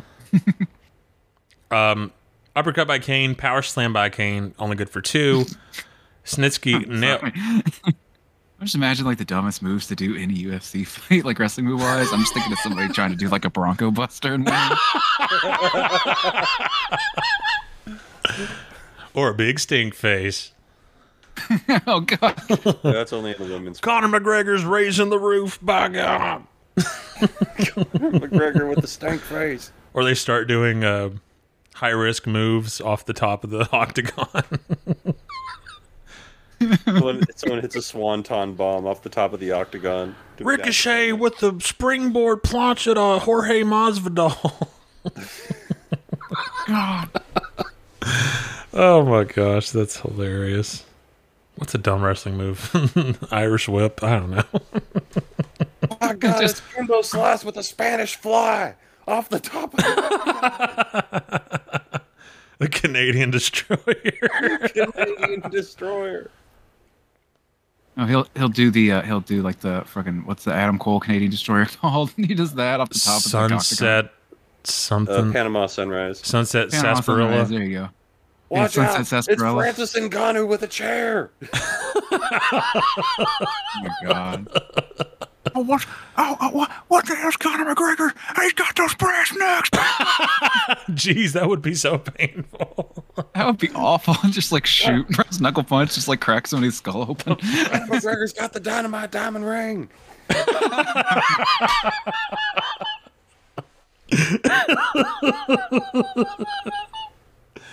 Oh my gosh. No, it's he's got the Dana White diamond ring. That's for slapping your wife. That's not for use in the ring. By God. Brock Lesnar should have hit an F5 on somebody. F5 on Cain Velasquez. He would have won. Brock Lesnar KOs somebody as they're falling. He picks him up and hits him with an F5. Could you do an F5 legit? Like, just kind of like quickly grab someone's arm? I've dead weighted my kids into an F5, so I mean, I think Brock Lesnar could probably do it. Yeah. Anyway, let's get to this stupid match. All right, we're just avoiding talking about the stupid match. If you haven't noticed, match is stupid. It's stupid. Anyways, so two guys get in the ring, slap around. Nobody enjoys it. Yeah, Levi, what do you think about this match? I don't foresee any reason we can't go to the end here. So we'll say uppercut by Kane. Okay. Snitsky is caught by the throat, and both men grab one another's throats, but Kane outpowers Snitsky. Knee by Snitsky. With a big old kiss. Kane actually gets bitten by Snitsky, oddly enough. Kane blocks a clothesline with a big boot. Kane sits up many, many times, and he does the throat slashing motion and big tombstone pile driver. I gotta give props to Kane there. That was a cool looking move. And this match is over. I'm going to say thumbs middle for this match. I really do like seeing Kane as a good guy, and it started the process of healing with Kane for me. Like, I despise Kane. Everybody knows that, but maybe now we can move to liking Kane again, maybe. And I know his future on the podcast does not look good, but I'm open. So I'll say that. And if you guys aren't, I totally understand. Levi is openly saying he's setting himself up for disappointment. Now, I'll tell you. I'll tell you why. I'll tell you why I don't buy that. Because I have watched Kane's debut through this crap and later in career, and I can tell you throughout his whole career, aside from a few highlights, Kane sucks. So I don't have any hope. We'll have to review Corporate Kane to really enjoy him. God, I'm leaving the mask is in the box. Oh no, the mask is out of the box. That means the demon walks among us. You don't want me to put my mask on again. Remember when he put a mask on and he was cool? Yeah, don't threaten us with entertainment. For real. Jake, what do you think about the match? This match was lame. Oh no! This match, whatever. Who cares? There's two big fat guys slapping each other. And fat? Gene Snitsky's ripped. Yeah, he's ripped fat, but what are you talking about? The dude's got abs. Yeah, that doesn't make you. And he's got abs, dude. He's got acne. He is riddled with acne. The dude's on roids. Yeah, that's what I'm saying. Like his muscle, he's got a muscle gut. He's skinny fat. Anyway, this match was whatever. Okay, like, Triple thumbs H. middle because nobody died. You know what? Just to keep the positivity going, I'll give it a thumbs middle too, because Snitsky didn't die and Kane didn't pee his pants, I guess. As far as you know, he wore his darks.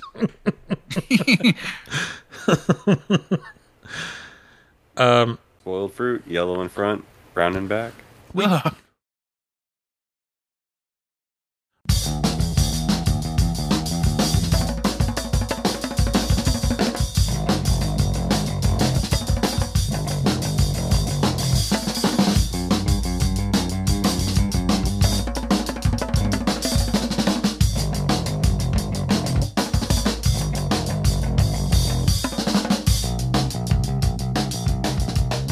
We once again cut poolside, which they had been through the night. I just refused to keep writing it down. So we see like Maria Kanellis like getting her bikini, and we Seen a beautiful woman before. We see Candice Michelle rub suntan oil on Christy Hemi's back, and sexy. So we see Stacy Keibler and hello, ladies, Val Venus, and Stacy Keibler's like, oh my gosh, y'all want to play chicken? And so, have a chicken fight. so the ladies grab partners to play chicken with. So you got Christy Hemme and Rosie. You got, I don't know, it's just the ladies, okay? It's not important. The only reason I want to talk about this is, that's what Vince would say. Like, all right, who's in the next women's segment? Just the ladies. It's not important. The reason I want to talk about this is in this segment, I guess they're admiring the women, right? And Jerry Lawler decides to take a shot at JR, despite the fact JR was just in his corner in a heated rivalry. But he says, the last time... he says... Chicken fight! JR, do you know what a chicken fight is? I have a pretty good idea. I know it hasn't happened for a long time, but the last time JR felt the breast, it was in a Kentucky Fried Chicken box. Look at this! Oh, look! Chicken fight! He says, the last time JR felt a breast is in a bucket of KFC. which is stupid, right? But JR goes, ho, ho, ho, ho, ho. Just big canned fake laughter. It took me so off guard. I died laughing, much like now. But he was so mad about it. Ho, ho, ho, ho, ho. King, you watched the Nutty Professor. Ha ha.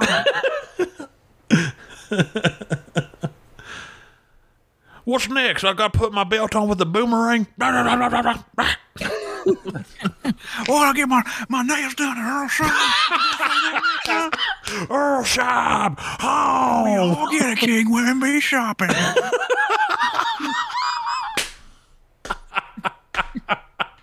Okay, let go, JR. Jesus, joking. Watch the titties and shut up. Hey, get off the stage. You ain't in show business.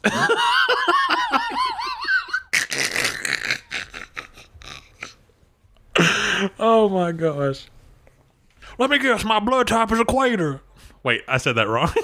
Rocky Road. Your blood type is equator?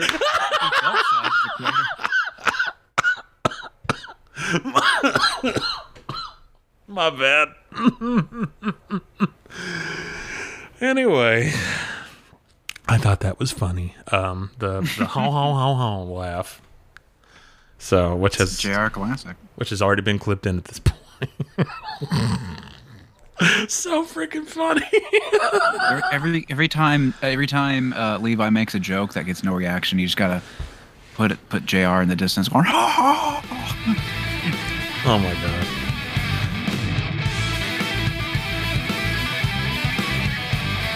We'll be right back after someone hits the pit stop here. It looks like Alonso Perez.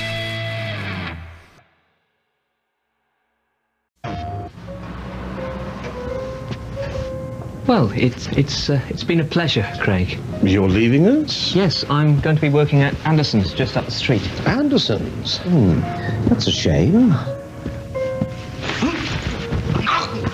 Now turn your back on us, would you? After all we've come for you. The rules of the London underworld. Learn to live by them. Rated M for mature.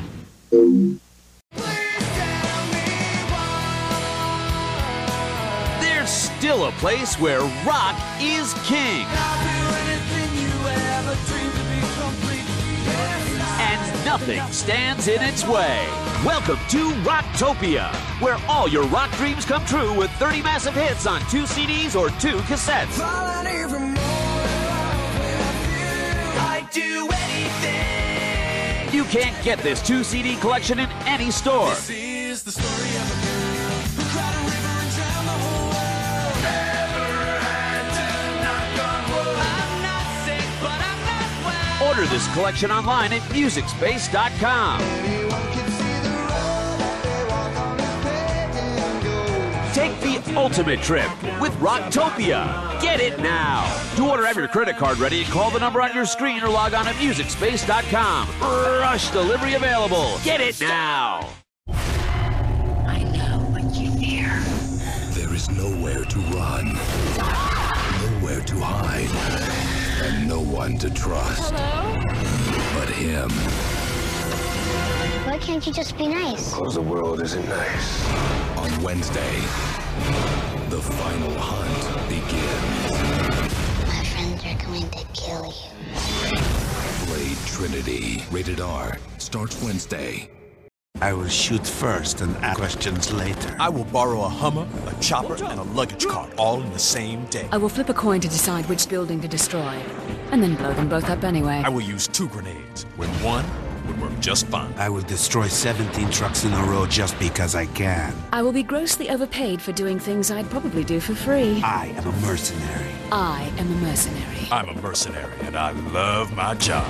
Mercenaries, Playground of Destruction. In stores January 13th. Rated T for Teen. You are a mercenary in a playground of destruction. Hijack any vehicle. Use any weapon. Blow up anything. Blow it up again. Keep blowing stuff up.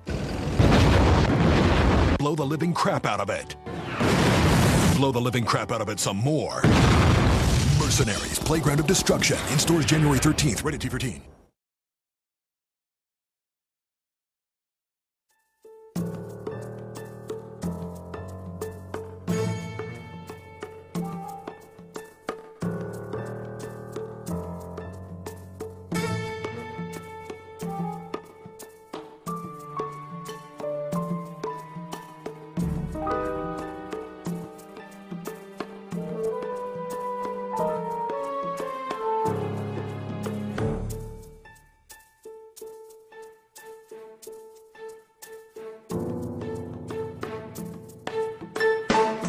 We see Eric Bischoff come out to the ring to discuss a few things. Jake, what happened here?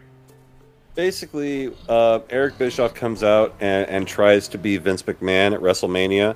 He's like, oh, hey, I came up with this evil, super sinister structure. And he's in 2 hours into the show, he's like, ladies and gentlemen, welcome to Elimination Chamber. Yeah, what the heck was that? It was so weird. It's like this clear that they had to come out and burn like 4 or 5 minutes because everyone died at the beginning of the show. But like it was so dumb and pointless. It's just like Eric Bischoff coming out to talk for no reason. Well, didn't he do that at the first Elimination Chamber? Yes, Eric he did. Bischoff just comes out and talks. I think it made sense then because it was like, yeah, I've been putting together this evil thing. I guess they were just like, Eric, do it again. Just, I guess, come on.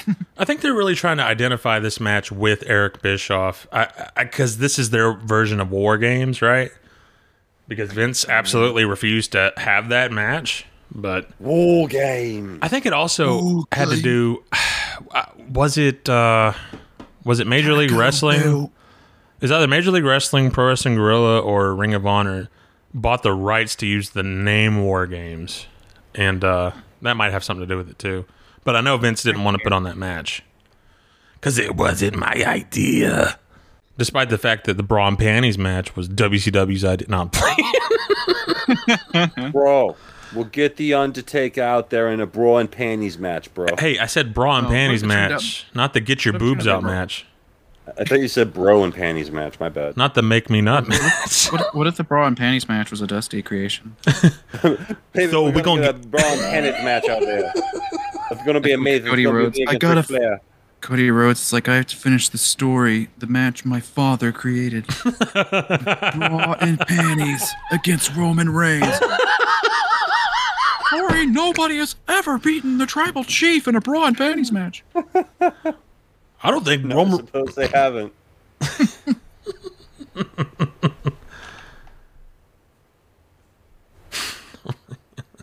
We're gonna put Jey Uso in the center for this make me nut match.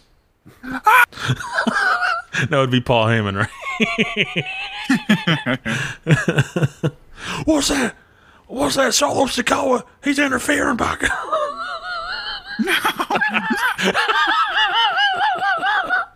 Oh God, that's Jacob Fatu.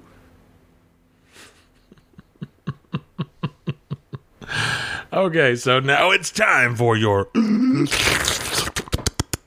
main event of the evening. Heavyweight champion with a referee down with that steel chair. Oh, wait. Whoa! Randy Orton.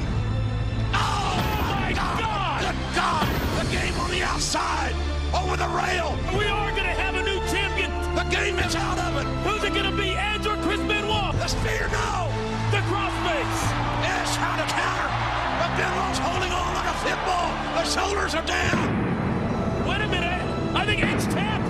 Edge just tapped. The question is, who is the world's heavyweight champion? Who's the champion? We need to know. Edge tapped out at exactly the same time that Chris Benoit's shoulders were counted down to 3. Therefore, I'm not going to name anybody world champion. Bischoff, whether he likes it or not, is going to have to make this decision. As far as I'm concerned, this world heavyweight championship is vacated. You are no longer the world heavyweight champion. The world title will remain vacant until New Year's Revolution, when we have one of the biggest championship matches in Raw's history.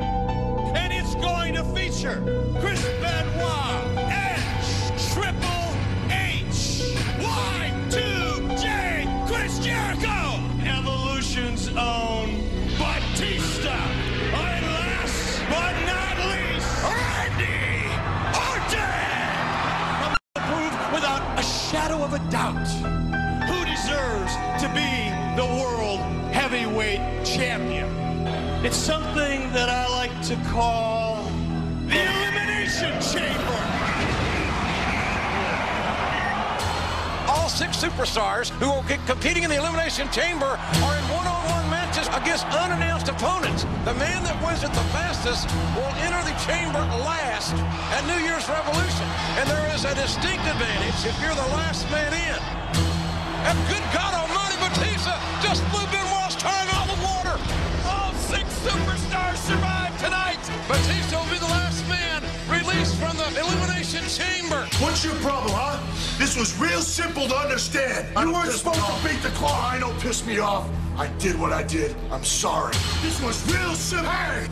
Now, you are starting to piss me off. Allow me to introduce the special referee for the Elimination Chamber match at New Year's Revolution, the one, the only, HBK Heartbreak Kid. No one's gonna like this decision. You can see it on the faces of Batista, of Benoit, of Edge, of Jericho, and especially Triple H. The Elimination Chamber, the most demonic structure in the history of the WWE. 2 miles of chain, 36 feet in diameter, over 10 tons of solid steel designed to punish the human body. This match is like being in a series of head-on car crashes. 6 Raw superstars willing to put themselves through hell for the ultimate prize, the World Heavyweight Championship. These men are playing Russian roulette with their careers in this environment until there is one sole survivor. Oh my God, what an Elimination Chamber it's going to be! 6 men, but only one can survive, and there's your Law and Order. A match that will prove who deserves to be the World Heavyweight Champion.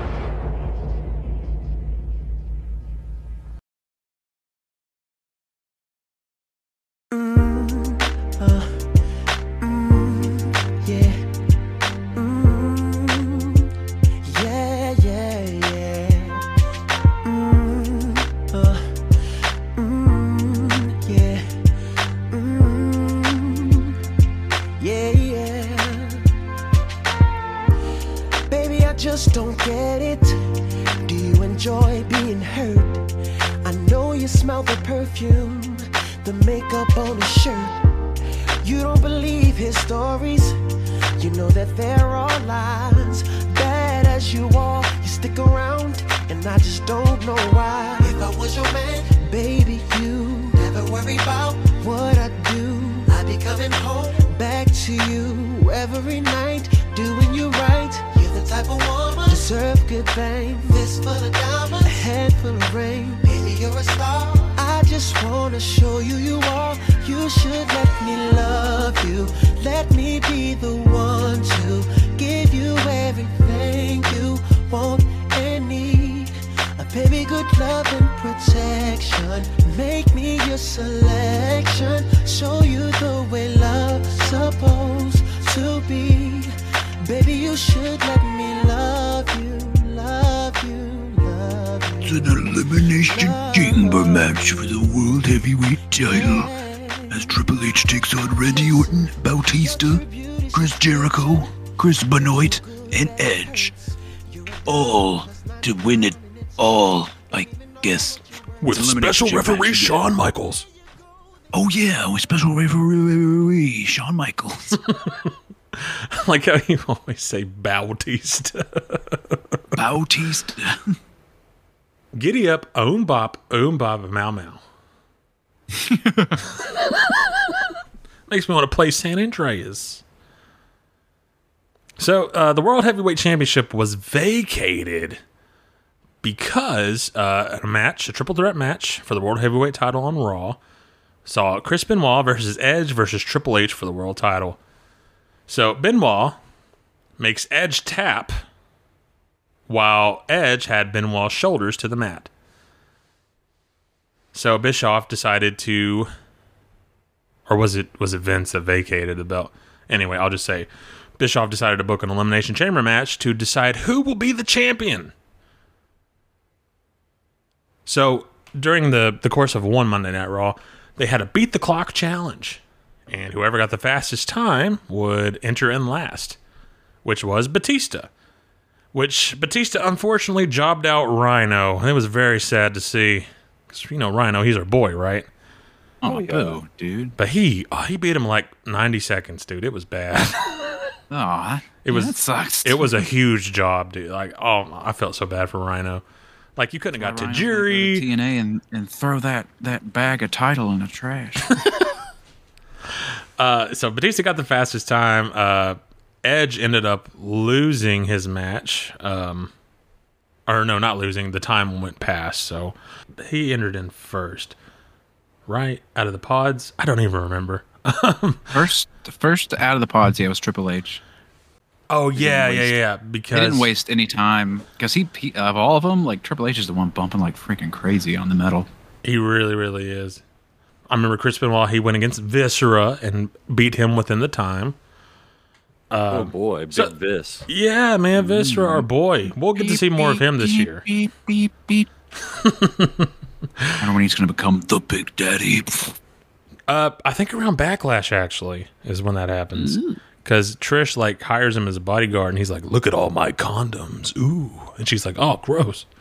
Oh, dude, stop popping Viagra. I can see your boner. Apparently that's something he actually did, though, was like watch a bunch. Yeah, that's what people said. That's what the long-held story is. He would just pop Viagra in the back and just like stand around the dudes, just a big boner. That's so weird. It's weird, but whatever. I mean, sure, I do that sometimes, but you don't hear me brag. It's just around my friends. I don't brag around. So anyway, that's kind of how we got here. We begin the match with Chris Benoit and Chris Jericho. And every 5 minutes, a participant enters the match. So let's get underway. Underway in Puerto Rico. Chris Benoit has Chris Jericho in the corner. We get a lockup, and Jericho takes the back. Benoit wriggles free for a hammer lock. Benoit sweeps his way free, and we reset between the two. Right hands by Y2J, and we get a big chop by Benoit. These dudes chop the crap out of each other. Oh, yeah. I really enjoyed the first 5 minutes of this match with Benoit and Jericho. It made the crowd say, "Ayos mio." Mm-hmm. It's kind of like the beginning of the very first match with when it started with Regal and Christian. Yeah. It's like, this is good, but oh yeah, there are other people here. Excuse me. Clothesline by Benoit, big chops by Benoit, and Jericho chops back. Benoit looks for the sharpshooter, but Jericho rolls through, but he eats a huge German suplex. Jericho escapes a crossface attempt. I'm going to get knees by Benoit. Another huge chop by Benoit, but Jericho catches Benoit with a flashback. So we finally get Triple H in, and Triple H pummels Benoit. Hammer throw, Irish whip by Triple H. High knee on Jericho. Another hard Irish whip for Benoit, and Triple H gets 2 on the pin. Jericho chops Triple H. Irish whip to the corner, but Triple H bounces out with a clothesline. Benoit is tossed onto the steel, and Benoit is rammed face first into the steel chain wall. Benoit is bleeding as Triple H throws right hands to the open wound. He was bleeding. He really, really was. Much like Brock Lesnar against Cody Rhodes. No. I don't know. I feel like Benoit must be just kind of like okay at blading, because I feel like more often than not, he just gets like real gushing, like, ugh. Yeah. If he was here today, he'd have those Abdullah the Butcher's scars. No, I'm just kidding. Benoit meets the wall again. Jericho saves Benoit from a pedigree, but right hands by Chris Jericho. Another pedigree attempt, but Jericho Spagingos! Triple H onto the steel. My goodness. I know, Triple H after this, he wasn't the same. He had to walk around with a wheelchair for a few months. I heard he's walk around with a wheelchair. That's a contradictory. I'm in like stupid. That's why he had to have Batista carry him out of the ring. On top of walking around in a wheelchair for a couple of days, he went on to say, "In 20 years, I'll have heart surgery from genetics because of this." What? It's contradictory. This is because of my genetics, but also because of this. This is why it happens genetically. Oh, God, I don't know. I think that Spagango rocked him right down to his genetics. So hard his daddy felt it. Ooh, says Triple H Senior somewhere. Eugene's been hit so hard he got an extra chromosome, folks. Oh my God. Double it and give it to the next person.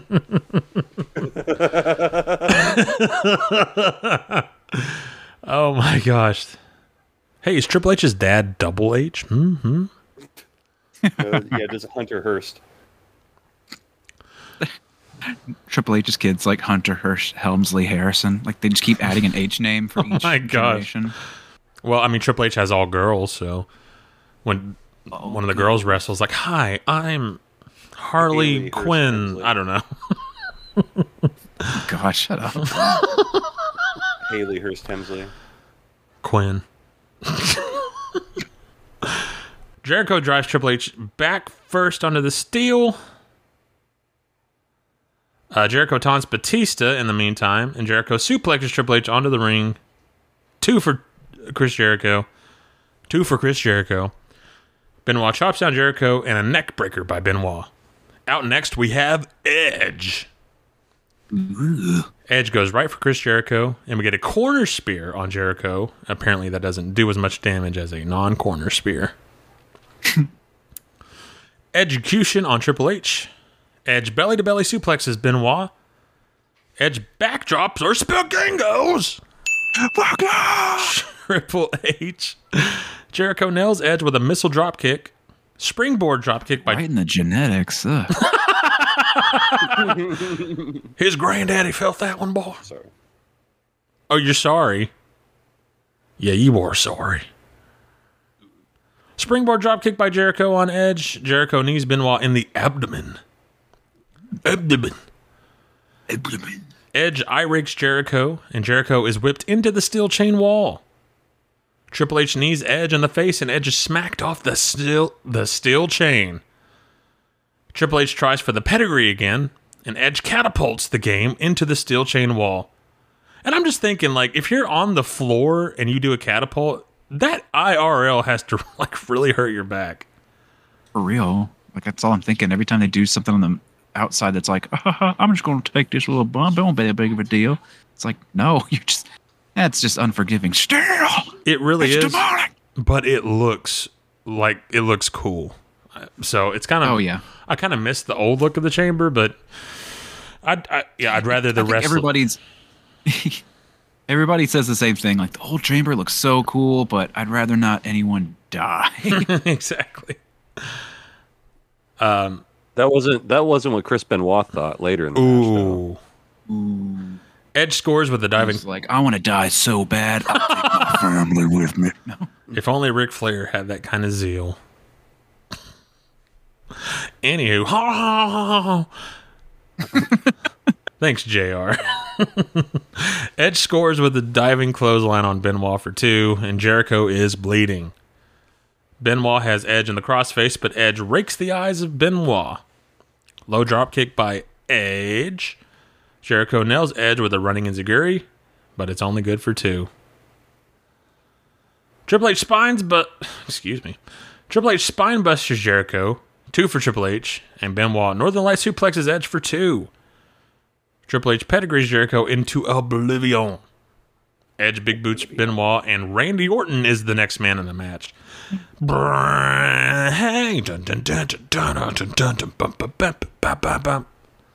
Hey, that's that other band. It's a completely different band. Orton bangs Edge off the steel chain wall and a crossbody on Triple H, followed by a flurry of rights. Triple H is dumped to the floor, and Orton rams Triple H off the walls. Power slam by Orton, and an RKO on Jericho.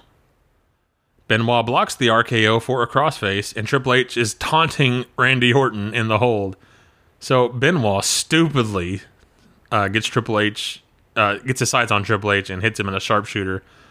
Orton RKO's Benoit, and Edge measures Orton for a spear, but Edge takes down Shawn Michaels. Edge spears Orton, but there's no referee. Edge shakes Michaels, and Edge slaps Michaels, which leads to sweet chin music. Ooh. Damn. Lion Salt by Y2J, and Edge has been eliminated. Eliminated. Cup of coffee. Eliminated. Benoit German suplexes Triple H with the trifecta German suplexes. Benoit climbs to the top of the pod for a diving headbutt. I thought that was incredible. Holy cow, it's a brain scrambler. And that move has landed Chris Benoit with the Pepsi Blue splash of the night. And now it's time for the Pepsi Blue Splash of the Night. The Mayo Clinic CTE check of the night. Oh. The CET. Dang it. Fuck my own joke. The CTE Slam of the Night. The Christopher Nowinski Legacy Award. Jericho has Triple H in the walls of Jericho, and Benoit clamps on the crippler crossface. Batista busts out of his pod to save his mentor. And this part I didn't like because Triple H was in that hold forever of the simultaneous walls of Jericho and crossface. I'm like, that's lame. I hate that for Jericho. I didn't have a problem with it until like Batista came out and they both like, okay, well, we're just going to stop doing this and attack. Also that, like it was cool looking, but man, it made them look like chumps. Well, I mean, it was cool looking, but I think they just made it really brief because, like, I know Triple H is like the ultimate alpha, but it's like, come on, you're just getting rocked. 2 sides, like, how could you not tap? I'm gonna take both of your finishes. Then whenever I tap, you'll be confused as to who gets the belt, so I'll just be like, well, why don't I have it? And they'll just give it to me. I'm starting to think wrestling might be fake. No. Stop it. Get angry at you. Do not say that. Wrestling's fake. Wrestling's fake. So Batista, he comes busting out of his pod because it looks like they had him locked in for too long. So he rips the chain off and comes in and shoulders off Jericho and Benoit. Benoit and Jericho are thrown to the floor with a spine buster on Orton. Triple H walks into Batista, and the fans are dying for Batista to attack Triple H. But no such thing happens as Orton and Benoit attack Batista. Batista double clotheslines Benoit and Orton, and Jericho is military pressed into the cameraman. That was a pretty cool spot. That was pretty brutal. Mm-hmm. Like, was that what was supposed to happen? Was it like a plant, or was the cameraman had an elbow pad on, so you tell me. Okay. The cameraman definitely looked like an indie worker, and I was watching it with a friend of mine, and I said, they had a cameraman on the cameraman. You tell me what was supposed to happen. Well, also, do you guys want to know who that was? Your mom. That turned out to be Kevin Owens. No, I'm just kidding.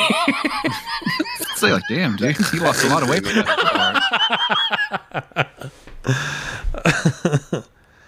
I thought I saw Kevin Owens at the Dollar General the other day, but it turned it's just some fat guy. It's a fat guy with a beard.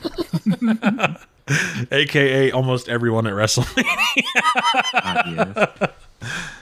Jake, that was a running joke at WrestleMania between Kyle and I. Hey, there's Kevin Owens. Just this fat guy with a beard. Nice. There were a lot of guys that you could tell were like clearly going for the Kevin Owens look because they're like, I love WWE and I'm fat. I'm cosplaying as Kevin Owens. Orton is saved by Benoit, who chop blocks Batista. Right hands by Orton to the animal. Jericho rolls up Orton for 2. Triple H knees Orton, and Jericho bulldogs Triple H on the steel. Batista rams Benoit into the steel chain wall. Triple H is bleeding everywhere. Batista chokes Benoit with his foot, and we get a spine buster on Benoit. Batista spine busters Jericho on top of Benoit. Amazing move there. And Batista uses that to pin Chris Benoit. He's out of here. Jericho chops Batista but runs into a power slam and a Batista bomb, so Chris Jericho is gone. Batista cleaning house here. And immediately Orton spagingos. Oof. Triple H on the steel. Batista is sent into the steel chain wall for good measure, and Triple H catapults Orton into the wall. Orton is bleeding, and Triple H sits back while Batista does the damage. Triple H slaps Orton. Power slam by Batista for 2, and Triple H spine busters Orton for 2. Clothesline by Triple H for 2. Batista pummels away on Orton, and Orton fires back for the 2. Batista looks for the Batista bomb on Orton, and Orton double-fisted low blows Batista and nails the RKO. Batista has been pinned. I didn't like that they pinned Batista there, man. I didn't like that they did it, but I like the way they did it because it gives him an out. Yeah, but if anything, man, like I don't know. Like if anyone's going to do it, it should be Orton, but I just didn't like the idea to pin him here. But what are you going to do? So Triple H jumps Orton from behind. Triple H tosses Orton to the floor. Orton counters Triple H on the floor. And Triple H is rammed into the steel chain wall multiple times. We got an RKO by Randy Orton. And Batista clotheslines Orton while Michaels was... he was taking out Ric Flair. Because walking the dog on Ric Flair, which was hilarious to me because like I'm paying attention to what's going on in the ring, and then I noticed off to the left like Shawn Michaels is kicking the crap out of Ric Flair. But then I got annoyed because Ric Flair's messing up the finish once again. So Triple H gives Randy Orton a gigantic wedgie, thus giving him a thong, and pedigrees him. Pins to become the new World Heavyweight Champion. And I give this match a thumbs up. It's not the greatest Elimination Chamber match. I still think the 1-0-2 at this point was. Well, to be fair, I don't think I've seen any from the HD eras, or at least none that like rocked my socks. But this match wasn't bad. Definitely better than SummerSlam 03, than Goldberg getting that wet fart of a loss. Oh my gosh, and Triple H in bicycle shorts. It's better than that. So, so I give it a thumbs up. What do you guys say? Yeah, I'd say thumbs up too. It wasn't like anything. It wasn't the best compared to like you said though too, because that one was just so damn good. But it ain't bad. I mean, Triple H winning his title back. It's not like the best results, but like at this point, I'm kind of becoming numb to Triple H being champion, so it's like kind of just expected it from the get go. Yeah, fun spots here and there. Other dudes did well, so thumbs up for me. I'll give this match a thumbs up. I thought it was good. But what I liked more was the post match. I thought the post match was really interesting. There's a lot of layers there. If you're paying attention and watching closely, you notice that Batista isn't exactly on board with this celebration. What do you mean? He raised up Triple H. He's happy for his friend, wasn't he? Oh, I mean, if you like, he's got the boo-boo face on the entire time, and then at the end when they raise arms and they're all standing there as a unified team, the entire time Batista's looking directly at the World Championship. Foreboding. I guess we'll have to stay tuned to the next episode. Oh. But in the meantime, that was New Year's Revolution 2005. And a show that exists, but a one-man show. Go watch The Chamber, if anything. Or Jim Ross laughing at that joke at his expense. Ha, ha, ha, ha. That's so damn funny. You're so funny. God, what'd you think about the show that you watched 3 times? I tried to watch 3 times. Yeah, like everything that happened before is forgettable. Elimination Chamber's definitely the highlight, but it's like, oh cool, this is an Elimination Chamber match on my WWE DVD collection. I guess I'll watch it, you know. The positives I'll say about it was Puerto Rico, super, super hot crowd. You could tell they were just loving to have some action there. But if you want to see that hot crowd be better, we coincidentally are recording this the day after Backlash 2023, where it was a far better show. So go see that if you want a hot crowd and a decent show. Yeah, I like Kyle said. I mean, this crowd, it seemed like they were here for it, and they were really excited to watch this race or watch this Harley race. Harley race. Well, it's Triple H. He wants to be Harley race player so bad. But yeah, it's just there. The show kind of exists. The air gets taken out of it. It gets its legs taken out from under it right at the very beginning, and ha ha ha ha ha. And yeah, I don't know. It's just kind of there. Good final match that makes it a thumbs middle show, but definitely not enough to save it. And kind of going back to Kyle pointing out, the Puerto Rican crowd. This is a rabid crowd that will reward you for good product, man. They will absolutely have fun with it, cheer, boo, as long as you put something good in front of them. And the fact that they were able to kill this crowd at any point says a lot about the product. So, but yeah, do go watch Backlash 2023.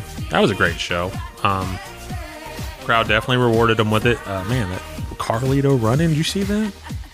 That was awesome. I legit popped my seat. That's got to be the biggest moment of his life. For real? But yeah, that was New Year's Revolution 2005. Join us as we will be reviewing next time Royal Rumble 2005. I am so excited for this show. Jake, what can we expect from Royal Rumble 2005?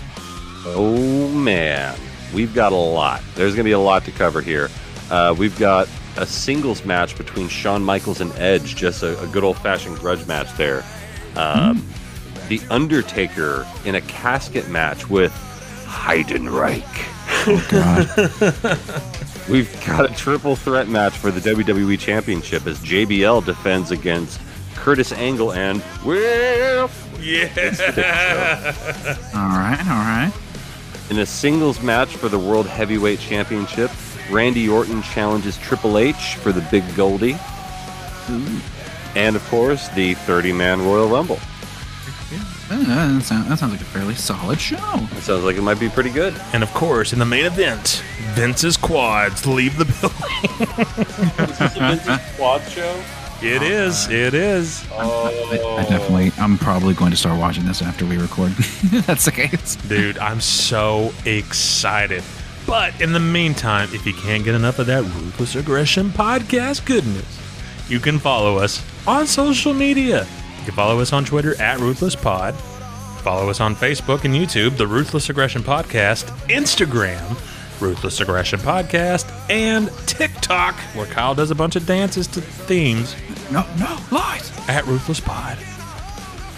Jake, where can they follow you? You can find me on Twitter @CrashLandis, or you can find me @badfacts.info. That's where I host my show with Alex and Jake. It's a podcast about nothing, and it's a lot of fun. And, I mean, I guess I should say you can follow me personally @RuthlessPodLevi. I tweet and I chitter, and I chat and I titter, so just you can follow me there. You Twitter, you chat, and you chitter. I got that from one of my son's bear books. It's The Bear Snores On by Karma Wilson. Check it out, dude. I think I can. Sounds like a banger. I think I can recite it from memory at this point. Kyle, where can they follow you? Hey, you can find me on Twitter @RuthlessPodKyle. You know, just keeping it casual. You reach out, say something, I'll say something back. What's up?